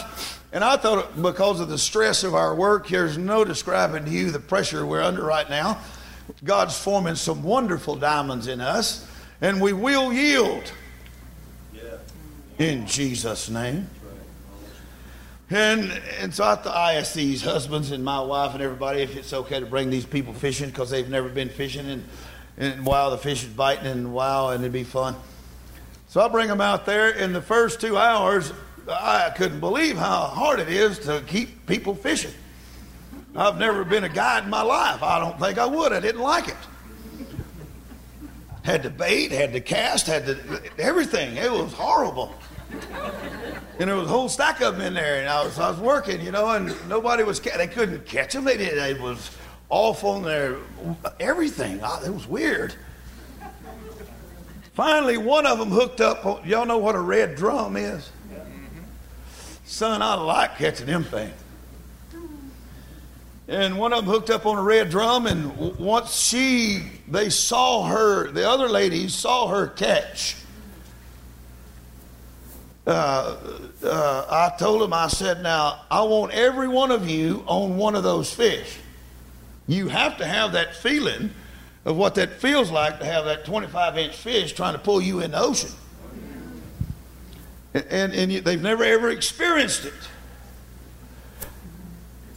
So I said to them, this is what we're going to do. We stopped. Everybody put their rods down. I said, now say this with me. In the name of Jesus, fish, God gave me dominion over you. And we all prayed the dominion deal. Now I said to them, fish, come to these ladies' hooks in Jesus' name. We threw everybody's rod back in, and they never stopped. There was so many fish. And these ladies caught on to the dominion deal.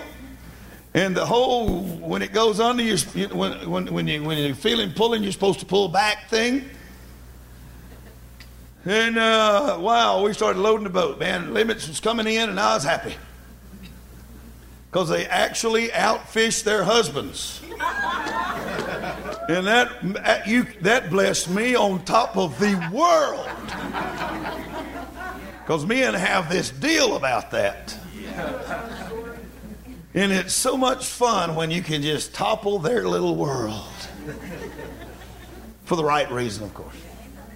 And so, and I'm out there. Finally, they caught on to the casting, the baiting, and I'm just sitting there going, the amount of patience was not very much compared to the results. Understand it? And so I'm enjoying myself. So finally I picked my rod up and I threw it out there. First 3 casts, my line was broke 3 times. The fish was so large, and I had never done that. I can fish. Bang! So I restrung on the boat. You don't do that.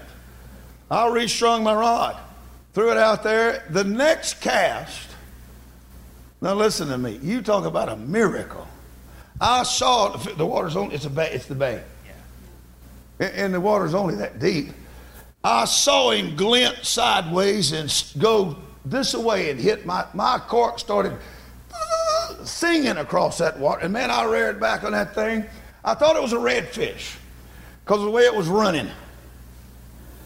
And I thought, this is a bull red, meaning over 28 inches. Man, I'm fighting this thing. 20 minutes later, we get him up close to the boat. And it wasn't. It was a once-in-a-lifetime 30-inch and a quarter speckled trout. Wow. And I'm sitting there. Listen, you cannot believe the mileage I can get out of preaching this. Because people who are not organized and don't know how to do something, most people write them off and won't train them. But we need to have the patience, because God wants you with a trophy. The way you get to your trophy is through patience and honor. You listening? Calm down. You're going to get that trophy. Do you understand that that there's people that have hunted and fished that bay for 30 years and never caught anything over 28 inches? And you'd think everybody would be happy because you're so blessed. Listen to me, the more blessed you are, the more hate there is. And then now you got a new world to contend with.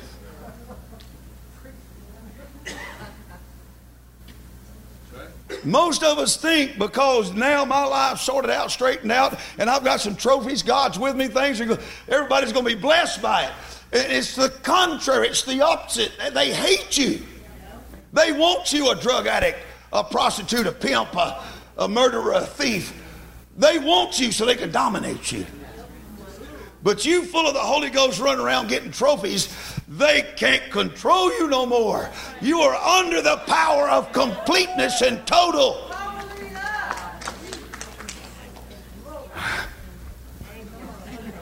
Oh yeah, and I'm right about this. Which brings me to the lady in the work. In our world in Mexico, women are really still underfoot. And I don't treat my wife that way. I don't give a flip what anybody says. I don't care who it hair lips or displeases. Ms. Hogan treats me like a king because I treat her like a queen. And that's how it's going to be and stay. I like being treated like a king. You get that kingship, it's because you know how to make somebody a queen. And people around me start picking up on that. I'm aggressive on all kinds of things. But boy, when it comes to Miss Hogan, I like her. So, and people, have you figured that out yet? All right. So, she's morphed, she's old, she's a grandma, She's not even close to the person. She's 15 people away from the one I married. And all of that. But none of that matters. I'm sorry, it's just how it is. It's the truth, and truth has to come out. But I told her in this fast, I said, I got her picture and I brought it to her. I said, I want this one back. And she says, you stuck with this one, honey? And I got her and held her and I said, thank you for that response. Because that's the response I was looking for. Because I'm happy with the one I got. Because this is the one God gave me. And it makes me blessed. So anyway, in our work, because of my joy about my wife, it gets in other people. And so this lady in our work, a pastor's wife, she come up, their children got up and there's not enough money. There never is there? It's rare if it is. There's a 12% of people that live with enough. Everybody else lives in need. That's right. That's true. Look your numbers up. That's even in here in the United States. Even in Europe, it's the same. Okay.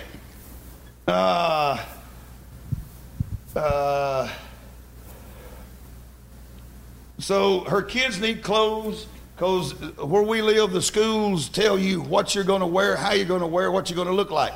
And it's a good idea that everybody is the same, except for in our tribes, they can't even come up with that. So it puts a lot of stress on things. So the mom had to go, she's barefooted, she don't even own underwear, and she's got only one dress on, and that's all she owns. And she shows up at this multimillionaire's house. I know this guy. Bangs on his door, and the head of the household comes. He's got something like 100 and something people that work there. I don't want to call them servants because that's not the right word, but it seems like it is how it is. And he comes there and he says to her, we don't give beggars anything. See, it's amazing how the comfort world views you. You may not be a beggar. You may be a child of a king. But their perception of you is how they view it. So I'm cautioning you with that. That's what I'm doing. So, this woman says, I'm here to work. My kids are in school. Please, I'll do anything. I don't care what the jobs are. And he says, all right, I'll go ask, but they're not going to let you work here. You're an Indian. You look at you. They cannot allow you in the premises. She says, I cannot help who I am. And look, you cannot be offended, see? This is what I've got to get you past the fragmented deal. Because the fragmented deal is fragmented because of offense. Understood? Yes. The reason it's fragmented is because you've taken on something that you shouldn't have never picked up. So it don't allow the total to be there all the time. Because you got something else in its place. So what I'm saying is, I guess, it's your fault the reason the total's not here. And once we accept responsibility for that, we can fix that. But as long as you stay in denial and it's always somebody else's fault, you'll never get the total. You know I'm right about this. I'll tell you, I know it's my fault. I am the least, and I'm going to God for the most. I'm going to do this. So there you go. And so this lady, she didn't take offense. She didn't take, boy, oh boy, you can raise up so easily to defend yourself. It's not your fault. You was born this was happening, that was happening. On and on and on it goes. So she says, please. Okay, I'll go ask. So he goes in there, and they gave her this scrubbing job. Boy, it was rough. But she's happy, happy, happy. What's some more stuff coming? She's happy, happy, happy. Boy, she's happy. And it's the worst, stinkiest, ugliest job there is. Using chemicals, but she didn't care. Got to take care of them kids. Y'all know, some of y'all. And but while she's there, see, the whole deal, the humiliation, the lack, everything is orchestrated by the Holy Ghost. If you're yielded to Him, He's in charge of your whole world. That means it's going to change. What does it say in Romans? Everything works together for who? For the good of who? The called. If that's who you are, that's who I am. All right. She's in there and she's working. She's a good worker. Boy, she wants this so bad. She ain't allowed. Everybody's humiliating her, making fun of her, because that's just what you do to the people you're standing on. Isn't it? I said, isn't it? And I'm telling you, it's sin, so stop it. You lift people. You don't stand on them. Everybody is our equal. You dressing differently and having better doesn't mean they're worse. It means they need you to help them. Woo! So, day goes by day, and all of a sudden, but while you're there, you hear things, right? You're on the job, you hear stuff. She don't have any right to speak because she's the lowest of all. So she's working. She hears about the main guy, the actual owner of that world. He is the most educated man in their area. He is the most wealthy. I'm talking several $100 million US. This boy is powerful. Governor comes in the helicopter, sits on his house to talk to him to get advice. He goes frequently to Mexico City to the president to give advice. I mean, this man is connected. But he has a problem. He's got leprosy. Now, guess who God has there? Come on. The lowest member of the world is scrubbing the worst places of his world. He don't know she exists. He don't know anything about her. But God brought her there with a good attitude in a hostile event toward hell. Just looking to fight. I know, I told her myself. If you don't fight hell in a day, you must repent. I teach my people from the day they're born again, they can raise the dead. It's not about what you know, it's about who changed you, who forgave you, who loves you, who blesses you. His name is Jesus. It's not about other people's opinion of your value. It's about his opinion of your value when he raised his son from the dead for you.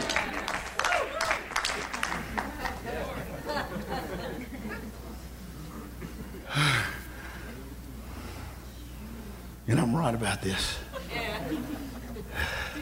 Oh, God. Yeah. Whew. So,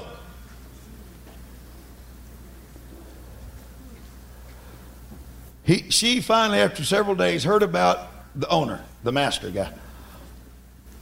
They call him the amo, el amo de la casa. And she heard about it. Both of his legs are eaten off just above the knees by leprosy.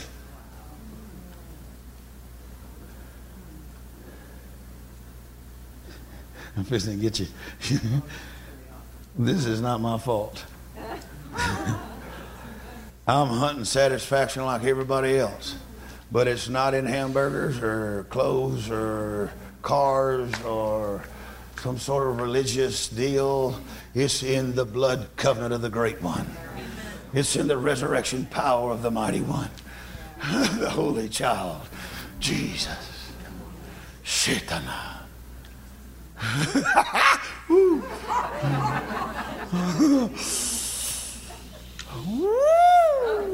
Man, this is what it feels like when you raise the dead. The way I feel right now is how it happens when you raise the dead. I'm serious. This is what you feel like when they get up right here. Woo! Man, I like this. My goodness, thank you, Holy Ghost. Oh, my goodness, I like this. Man, I'm electrified. Ooh.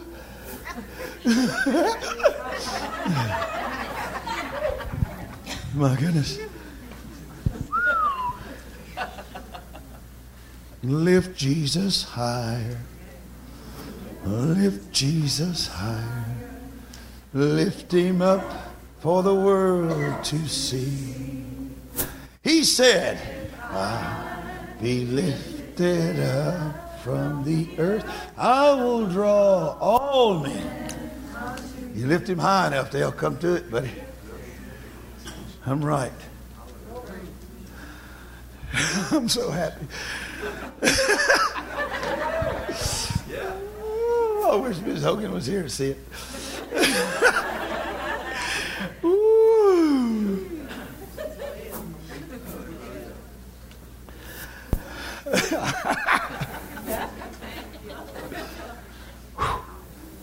My goodness.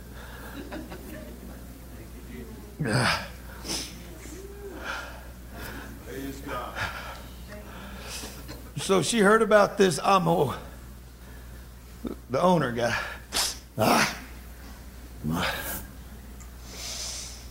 And she just left her scrub brush.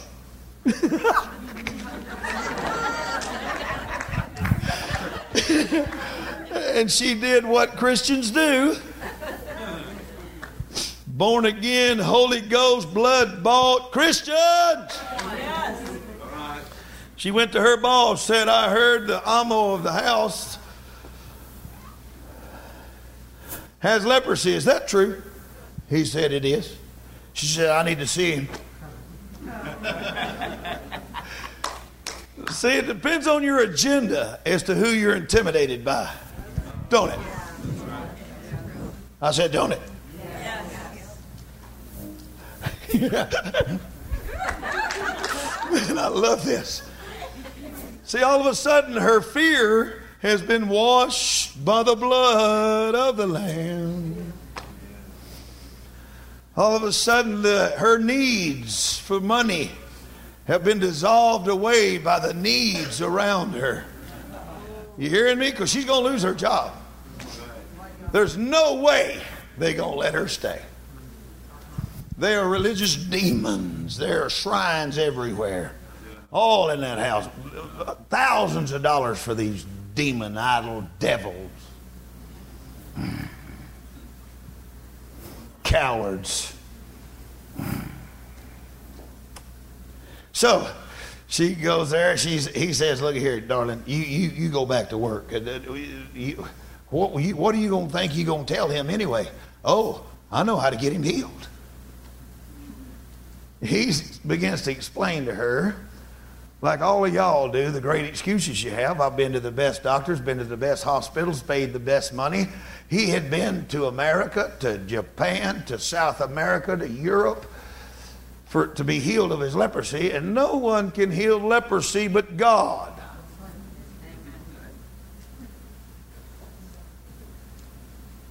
And so she said, I can get him healed. I promise you I can get him healed. He said, you cannot promise that. She said, I can promise you that. He said, listen to me, you go back and do your job because you're going to lose your job. And your kids' schooling and everything's going to be out the window. She said, nothing doing. You understand the price she's willing to pay? She said, it's your life. He went there and talked to the guy, because even though he run the whole house, he still had to get an audience with the fellow. And he cursed him out because just like me, I know there's no cure just like he does. I know that man. He is a ruthless individual.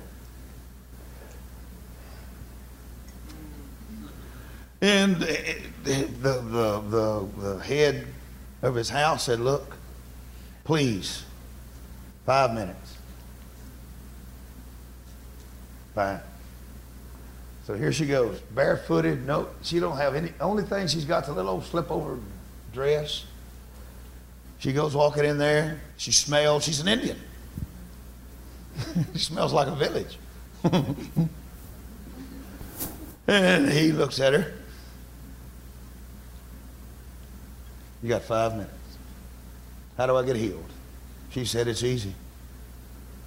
His name is Jesus. You repent, you devil, and God will heal you. Or you die in your sickness and you go to hell. See, your world don't make allowances for people like us. But I gladly stand behind every word she said. Because it's very healthy when you stand up for Christ. Because he has a tendency to get beside you and not back you, stand in front of you and protect you. He said, get out! So the guy that hired her took her physically threw her out the back door. Bang, bang, bang. So she went to the park of the city, the little town, and she's there crying, explaining to God just how she was misused and abused. and explaining to God just how rough those people were to her and why should it happen, since she was doing the will of God and loving Him and telling Him the truth. And and all of a sudden the guy that threw her out found her. Come now with me. And he grabs her, forced her, those guys with her, they brought her back and threw her down at the rich guy's. He's laying on a mat because he don't have no legs. Threw her down there, and he says to her, help me. She said, I'll be right back. She took off. She ran back to the village, 2.5 hours. Gets her husband, the pastor, brings him back and runs in there. And he's dragging his feet. Nothing. He don't want to go up in there. And she said, I can't explain it to you like he can. But he's going to explain to you the gospel, and you're going to get born again, and you're going to get healed. So her husband, same courage came on him because it's catching. See, courage is catching. It don't matter how much fear and dread and intimidation is available. If somebody can have a little bit of courage, it somehow makes its way in and starts taking over everything. Courage in the Lord Jesus is a dominant effect. Very dangerous, but it's dominant. He explained the gospel to that man and that guy. Here's his exact words. What must I do to be saved? He gets born again. They lay their hands on him. Nothing happened. And he said, I'll be right back. Pastor gets on a bus, comes to my house. Bang, bang, bang on my door. We need you. We need you right now. I said, so he explained the whole deal to me, and I'm just sitting there. I ain't going. It's crazy. That guy will kill all of us. He won't. He got born again. Now just go. Let's get in your truck and let's go. So I went in there and changed my boots. Told Miss Hogan, I'll never see you again. She pats me on the back. I'll see you after a while. We'll leave the light on for you.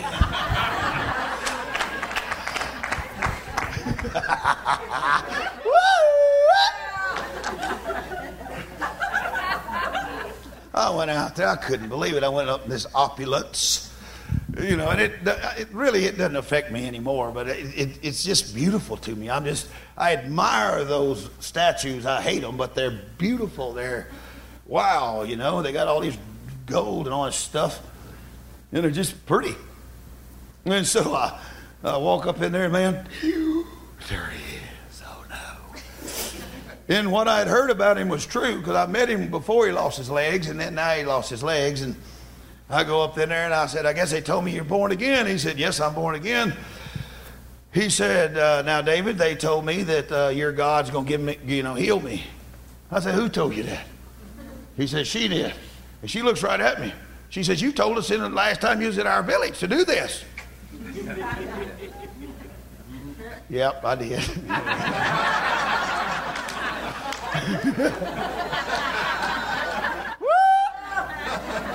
And I turned and looked at him. She's right. Her courage got on me now. You hear me? And we sit down there. Listen to me. It's a long story and funny. I ain't going to go through it. I'm tired of talking. It was about 3 or 4 weeks, right in that range, about a month or a little bit less than a month. God, not only did he heal that guy, he grew 2 new legs. It's called creation. It's called creation. Creation. God said, let there be. Show me the verse where he stopped it. Anybody? Y'all are smart people. Y'all are in school. Show me the verse where he said, stop letting it be. What was that? I know. It's not there.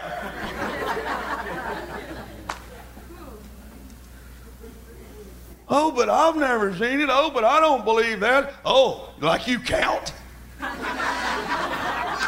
What counts is the Word of God. Now, come on. I'm telling you, fragmentation is wrong. Completeness and wholeness is right. Total is right. Jesus is right. Resurrection power is right. We can do this. I'm so glad to be part of that deal. Whew. Whenever he got his new legs, I couldn't help it. I just couldn't. I had to get down there and feel of them and feel of them new toes. I've done that several times. We've had so many creation miracles. And I just have to feel of the new stuff. Arms and legs and toes and hearts and ears and eyes. What about that one? I tell you what, put that in your pipe and smoke it and I'll get some more for you.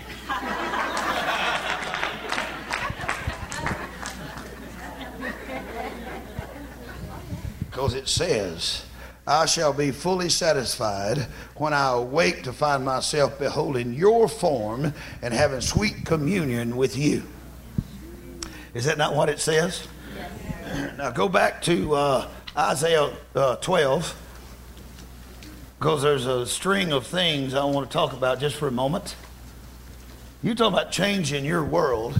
You get a especially somebody with hundreds of millions saved, and you can do something. There are governors, there are people saved. You ought to see who God's saving these people now. You ought to see it. It's phenomenal. There's a guy that got born again in South Mexico that he's super powerful. His family, I don't know how many hundreds of millions they are, but they got factories. They're very wealthy people, and this guy gets born again. The family, the mafiosos, the cartels can't afford somebody of that caliber to get born again. So they capture this individual. And it's the whole scenario, the guns, the scary, the hood over here, and the whole deal. They get him out in the monte, out there in the jungle, cut him loose, and take the hat off of him, and he knows all these people. And he says to him, where are you going to take me to kill me? Why you got to take me so far? Why don't you just kill me right here? Well, we've been ordered. We got specific things we got to do. So he starts talking to him about Jesus and about his life and how he's been born again and how God has radically changed his life. And one of the guys starts talking to him favorably. Now, this is a murderer. This is a paid assassin. You understand? The other assassins tell him, chill out. And they cursed him out. Stop that. And all of a sudden, remember Paul? He figured out some of them were Sadducees and others were Pharisees. So he spoke into the Sadducees, and the Pharisees got hostile about it. And what happened? Confusion broke out. What happened to Paul? They released him. So he began to speak into this guy's life. I mean, prophetically, quoting verses to him. He didn't know but a couple of verses. He hadn't been saved very long. And he spoke into this guy's lives. And this favorable guy told the rest of them, we need to let this guy go. Ain't nothing wrong with this man. And the other guys turned. Do you understand who paid us? If we don't kill him, they'll kill us and our families. And he turns it, the favorable guy turns his AK-47 on the unfavorable bunch and just opened fire. And they turned back and they started a firefight. And while the firefight's on, the guy that preaching took off running. He got away. Did you hear me? The results of the life and death thing is not valuable. What's valuable is God's deliverance. You understand? In our world, that's not possible, is it? What happened was intervention. What happened was God's power. What happened is the worthiness of the kingdom came forward and changed the situation. Verse 3 says, therefore with joy will you draw water from the wells of salvation. How hard could it possibly be to preach when these guys are fixing to assassinate you? How hard could it possibly be to preach in a home of multiple millions where there's no cure, and you're standing there, the lowest rank of all, and you need this job, but you must preach? See, everything has to be done with joy. That's why I'm telling you it's the same. It started out in the other session. It's all the same. As long as you're in the joy of the salvation of God. That's why you must understand God's mind. God's mentality, God's opinion is what's favorable in the situation. It says right here, in that day, see, here we are back to that. Verse 1 was, and it says, in that day. Verse 4 says, and in that day, give thanks to the Lord. What's the first thing you do? I've got the Amplified. They don't have it up there. That's all right. I'll just tell you out of here. There's a list in the Amplified. The first thing you're going to do is call on God. See, whatever your situation is, it doesn't matter if it's favorable or not. The first thing you do is call God. Woo! Help! It says, call upon his name.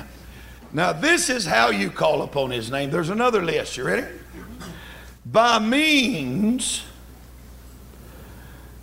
of solemn entreaty, you declare, you make known his deeds. What do you think I'm doing here? I'm declaring to you the goodness of God. I'm speaking over you the truth of the gospel, and it works. When we do it his way, it works. It changes environment. It changes everything. Nothing can stay the same. If it's negative around you, gospel joy changes it.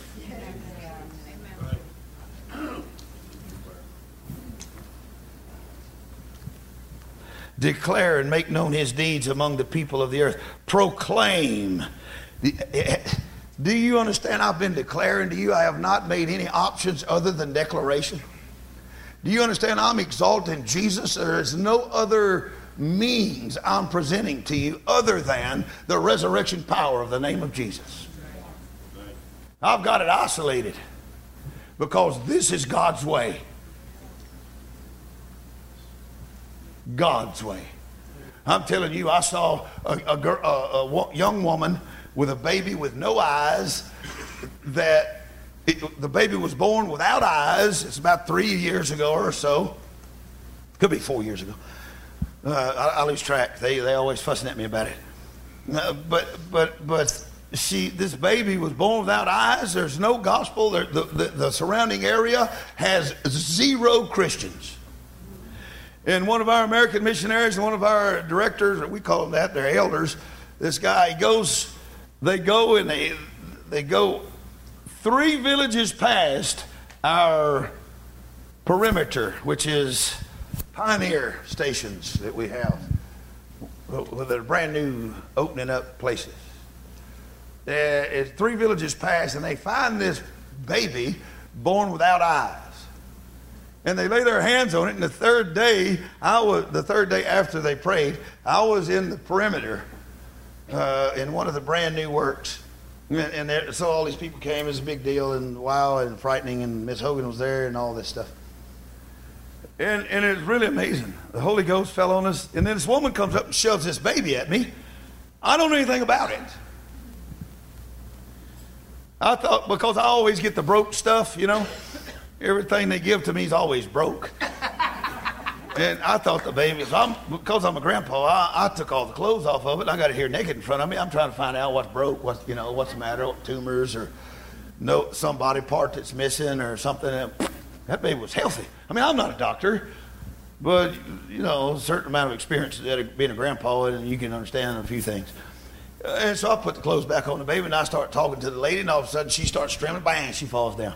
So then I get the American missionary up there, and I'm explaining my problem to him, that I don't know what's going on. He bang falls down. And then I get the elder, the Indian elder up there. I didn't know they were the exact guys that gone prayed for this exact baby that didn't have eyes. I didn't know any of this. And boom, he falls down. And I told Miss Hogan, this baby's got power. I got to have this. We got to buy this baby. I'm going to adopt this. We got to have this kid. This kid's got power. And she says to me, help yourself. Help yourself. I said, all right, I'll do it. I'll buy this little critter. As soon as Mama gets up, I'll just give her some money and just take it home with me. And y'all, I know that don't suit y'all's world, but y'all wrong, so.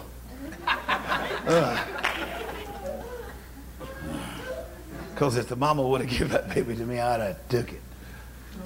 It's just what you do. So, anyway. All of a sudden, they all start getting up and everything and find out that the baby just 3 days ago, because the witch doctor was there and all his cronies, and they were all there to find out how the baby had grown eyes.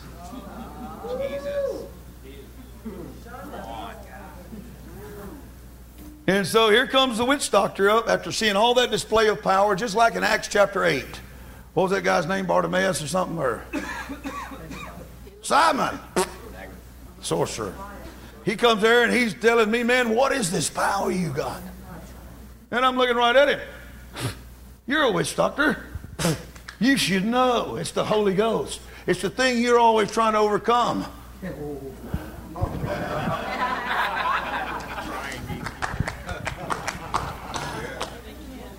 And he says to me, I want this power. I said, then the way you get it is you bow. I said, you cannot get it by buying it. There's not enough chickens in the world to get this. There ain't enough blood to sacrifice to get this. He said, I don't care what it takes, I'm getting it. And a whole batch of them got born again. Every one of them. It's easy starting churches, you see. You just get new eyeballs popping in people's heads. That was my first time to see double eyeballs pop. That was my first time. I was very happy to see that. Pretty good, huh? Yeah. Okay, y'all stand up, please. My son told me we got to go eat.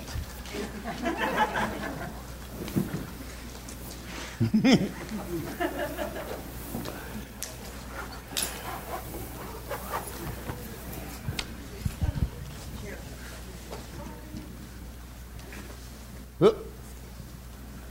Good, buddy. Thank you very much. Okay, we're going to pray. Is that all right? Now, I'm not going to pray for individuals per se. But if you understand this completeness that I'm looking for, and you do realize that I'm not trying to be overbearing or rude to you or unmannerly. I'm trying to walk in love in 1 Corinthians 13, and I want the best for us. I want us to go past the immaturity to the maturity in Christ. Come on. I'm not challenging your character or none of that. I'm telling you the church as a whole is immature. It's lost. It really, there's lots of moves around. There's lots of great power shifts around. I'm involved in a lot of them. And there's gold and diamonds, and there's shaking and there's rattling, but there are very few changes taking place. Come on. We need our hearts rattled, like our flesh is being rattled by the presence of God. And I'm all for it. You see me. I'm serious. I'm blessed. I'm electric. I like it. I love it. I want some more of it. Man. But if that's you, just come right down here on that little old line. If you really, really are serious about it, step it on in. Because a lot of you are neck deep already, but we got to go deeper. We got to lose ourselves completely. And I'm not challenging you under any circumstances.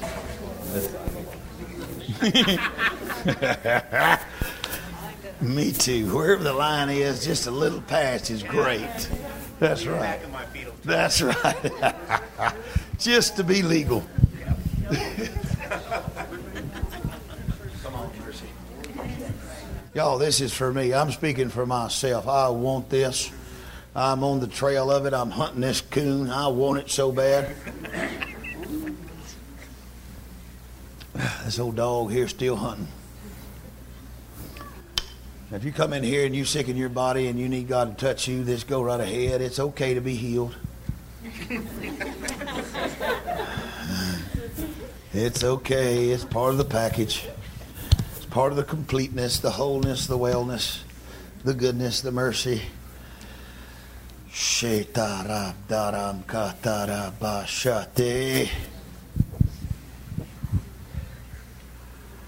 Come on, Holy Ghost.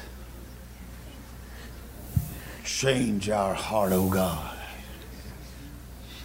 You know, when that thing came out, that changed my heart, oh God thing, I've listened to it nearly every day for the last 10 years. Man, I want my heart changed. I want my mind submitted. I want my flesh overcome by the blood covenant power. Come on, mercy, touch us. Redeem us, Holy Ghost. In Jesus' name. Take away our insensitivity. Make us sensitive to your presence, your goodness, your welcome, God. And I appreciate the platform that y'all given the Holy Ghost to work. I do. It's here. I'm free. I feel it. And I thank God for his mercy and grace. Now let Jesus take us another step. Some of you are newer. You're just ankle deep. That's okay. Let's go on out to knee deep. Some of you have been at knee deep a while. Let's go on out to waist deep. Some of you have been at waist deep for a while. Let's go on out to neck deep. But there's some of you been in it, you're neck deep, and you know you are. Let's just abandon ourselves. Now, I do want to not threaten you, but advise you that when you do step into God, the enemy does grow too. But I promise you, God's mercy is big enough to overcome whatever evil may present itself to you. In Jesus' name. In Jesus' name. Fire of the gospel come upon us. Redemption overcome us. Repentance grow in our hearts. God, we apologize to you for our humanity. God, we just do. I'm sorry we're humans. But Lord Jesus, you chose to use us and you love us so much. And we thank you for the pressure that's forming us into the jewel of preference. Shetana Katene. Blessed be the name of the Lord. Great Holy Ghost. Be healed. Be filled. Mercy and grace be poured out upon us abundantly. Guidance and direction. Holy Ghost, fresh oil. And life and strength. In Jesus' name. Wow. Wow. Wow, wow, wow, wow. Come on, let it fill us up. Let God fill your cup up. Come on, that's right, cup. Drink that thing. Come on. Call upon the Lord. Declare his wonderful works to the children of men. Woo! Come on. Pillar of fire by night and a cloud by day. From the Shekinah glory of God. It's our inheritance of the saints of the Lord. It's kingdom authority. It's mine. It's mine. It's mine.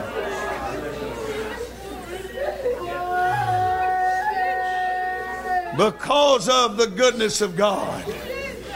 Because of the mercy of the Lord. Because of the wholeness of restoration. Woo! Come on, mercy. Come on, mercy. It's for the equipping of the saints for the work of the Lord. In Jesus' name. In Jesus' name.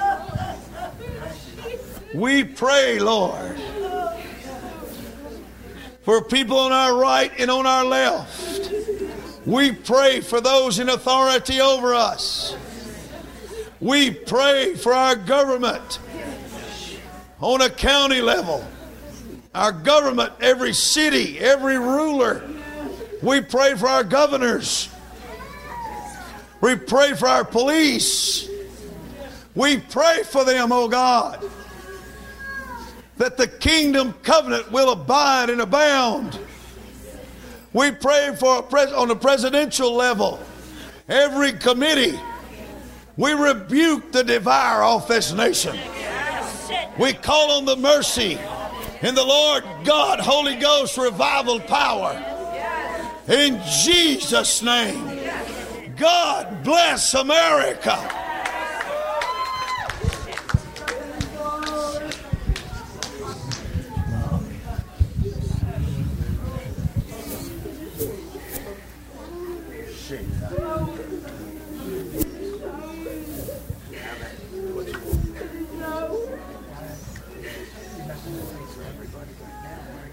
No, sir. Tomorrow. I mean,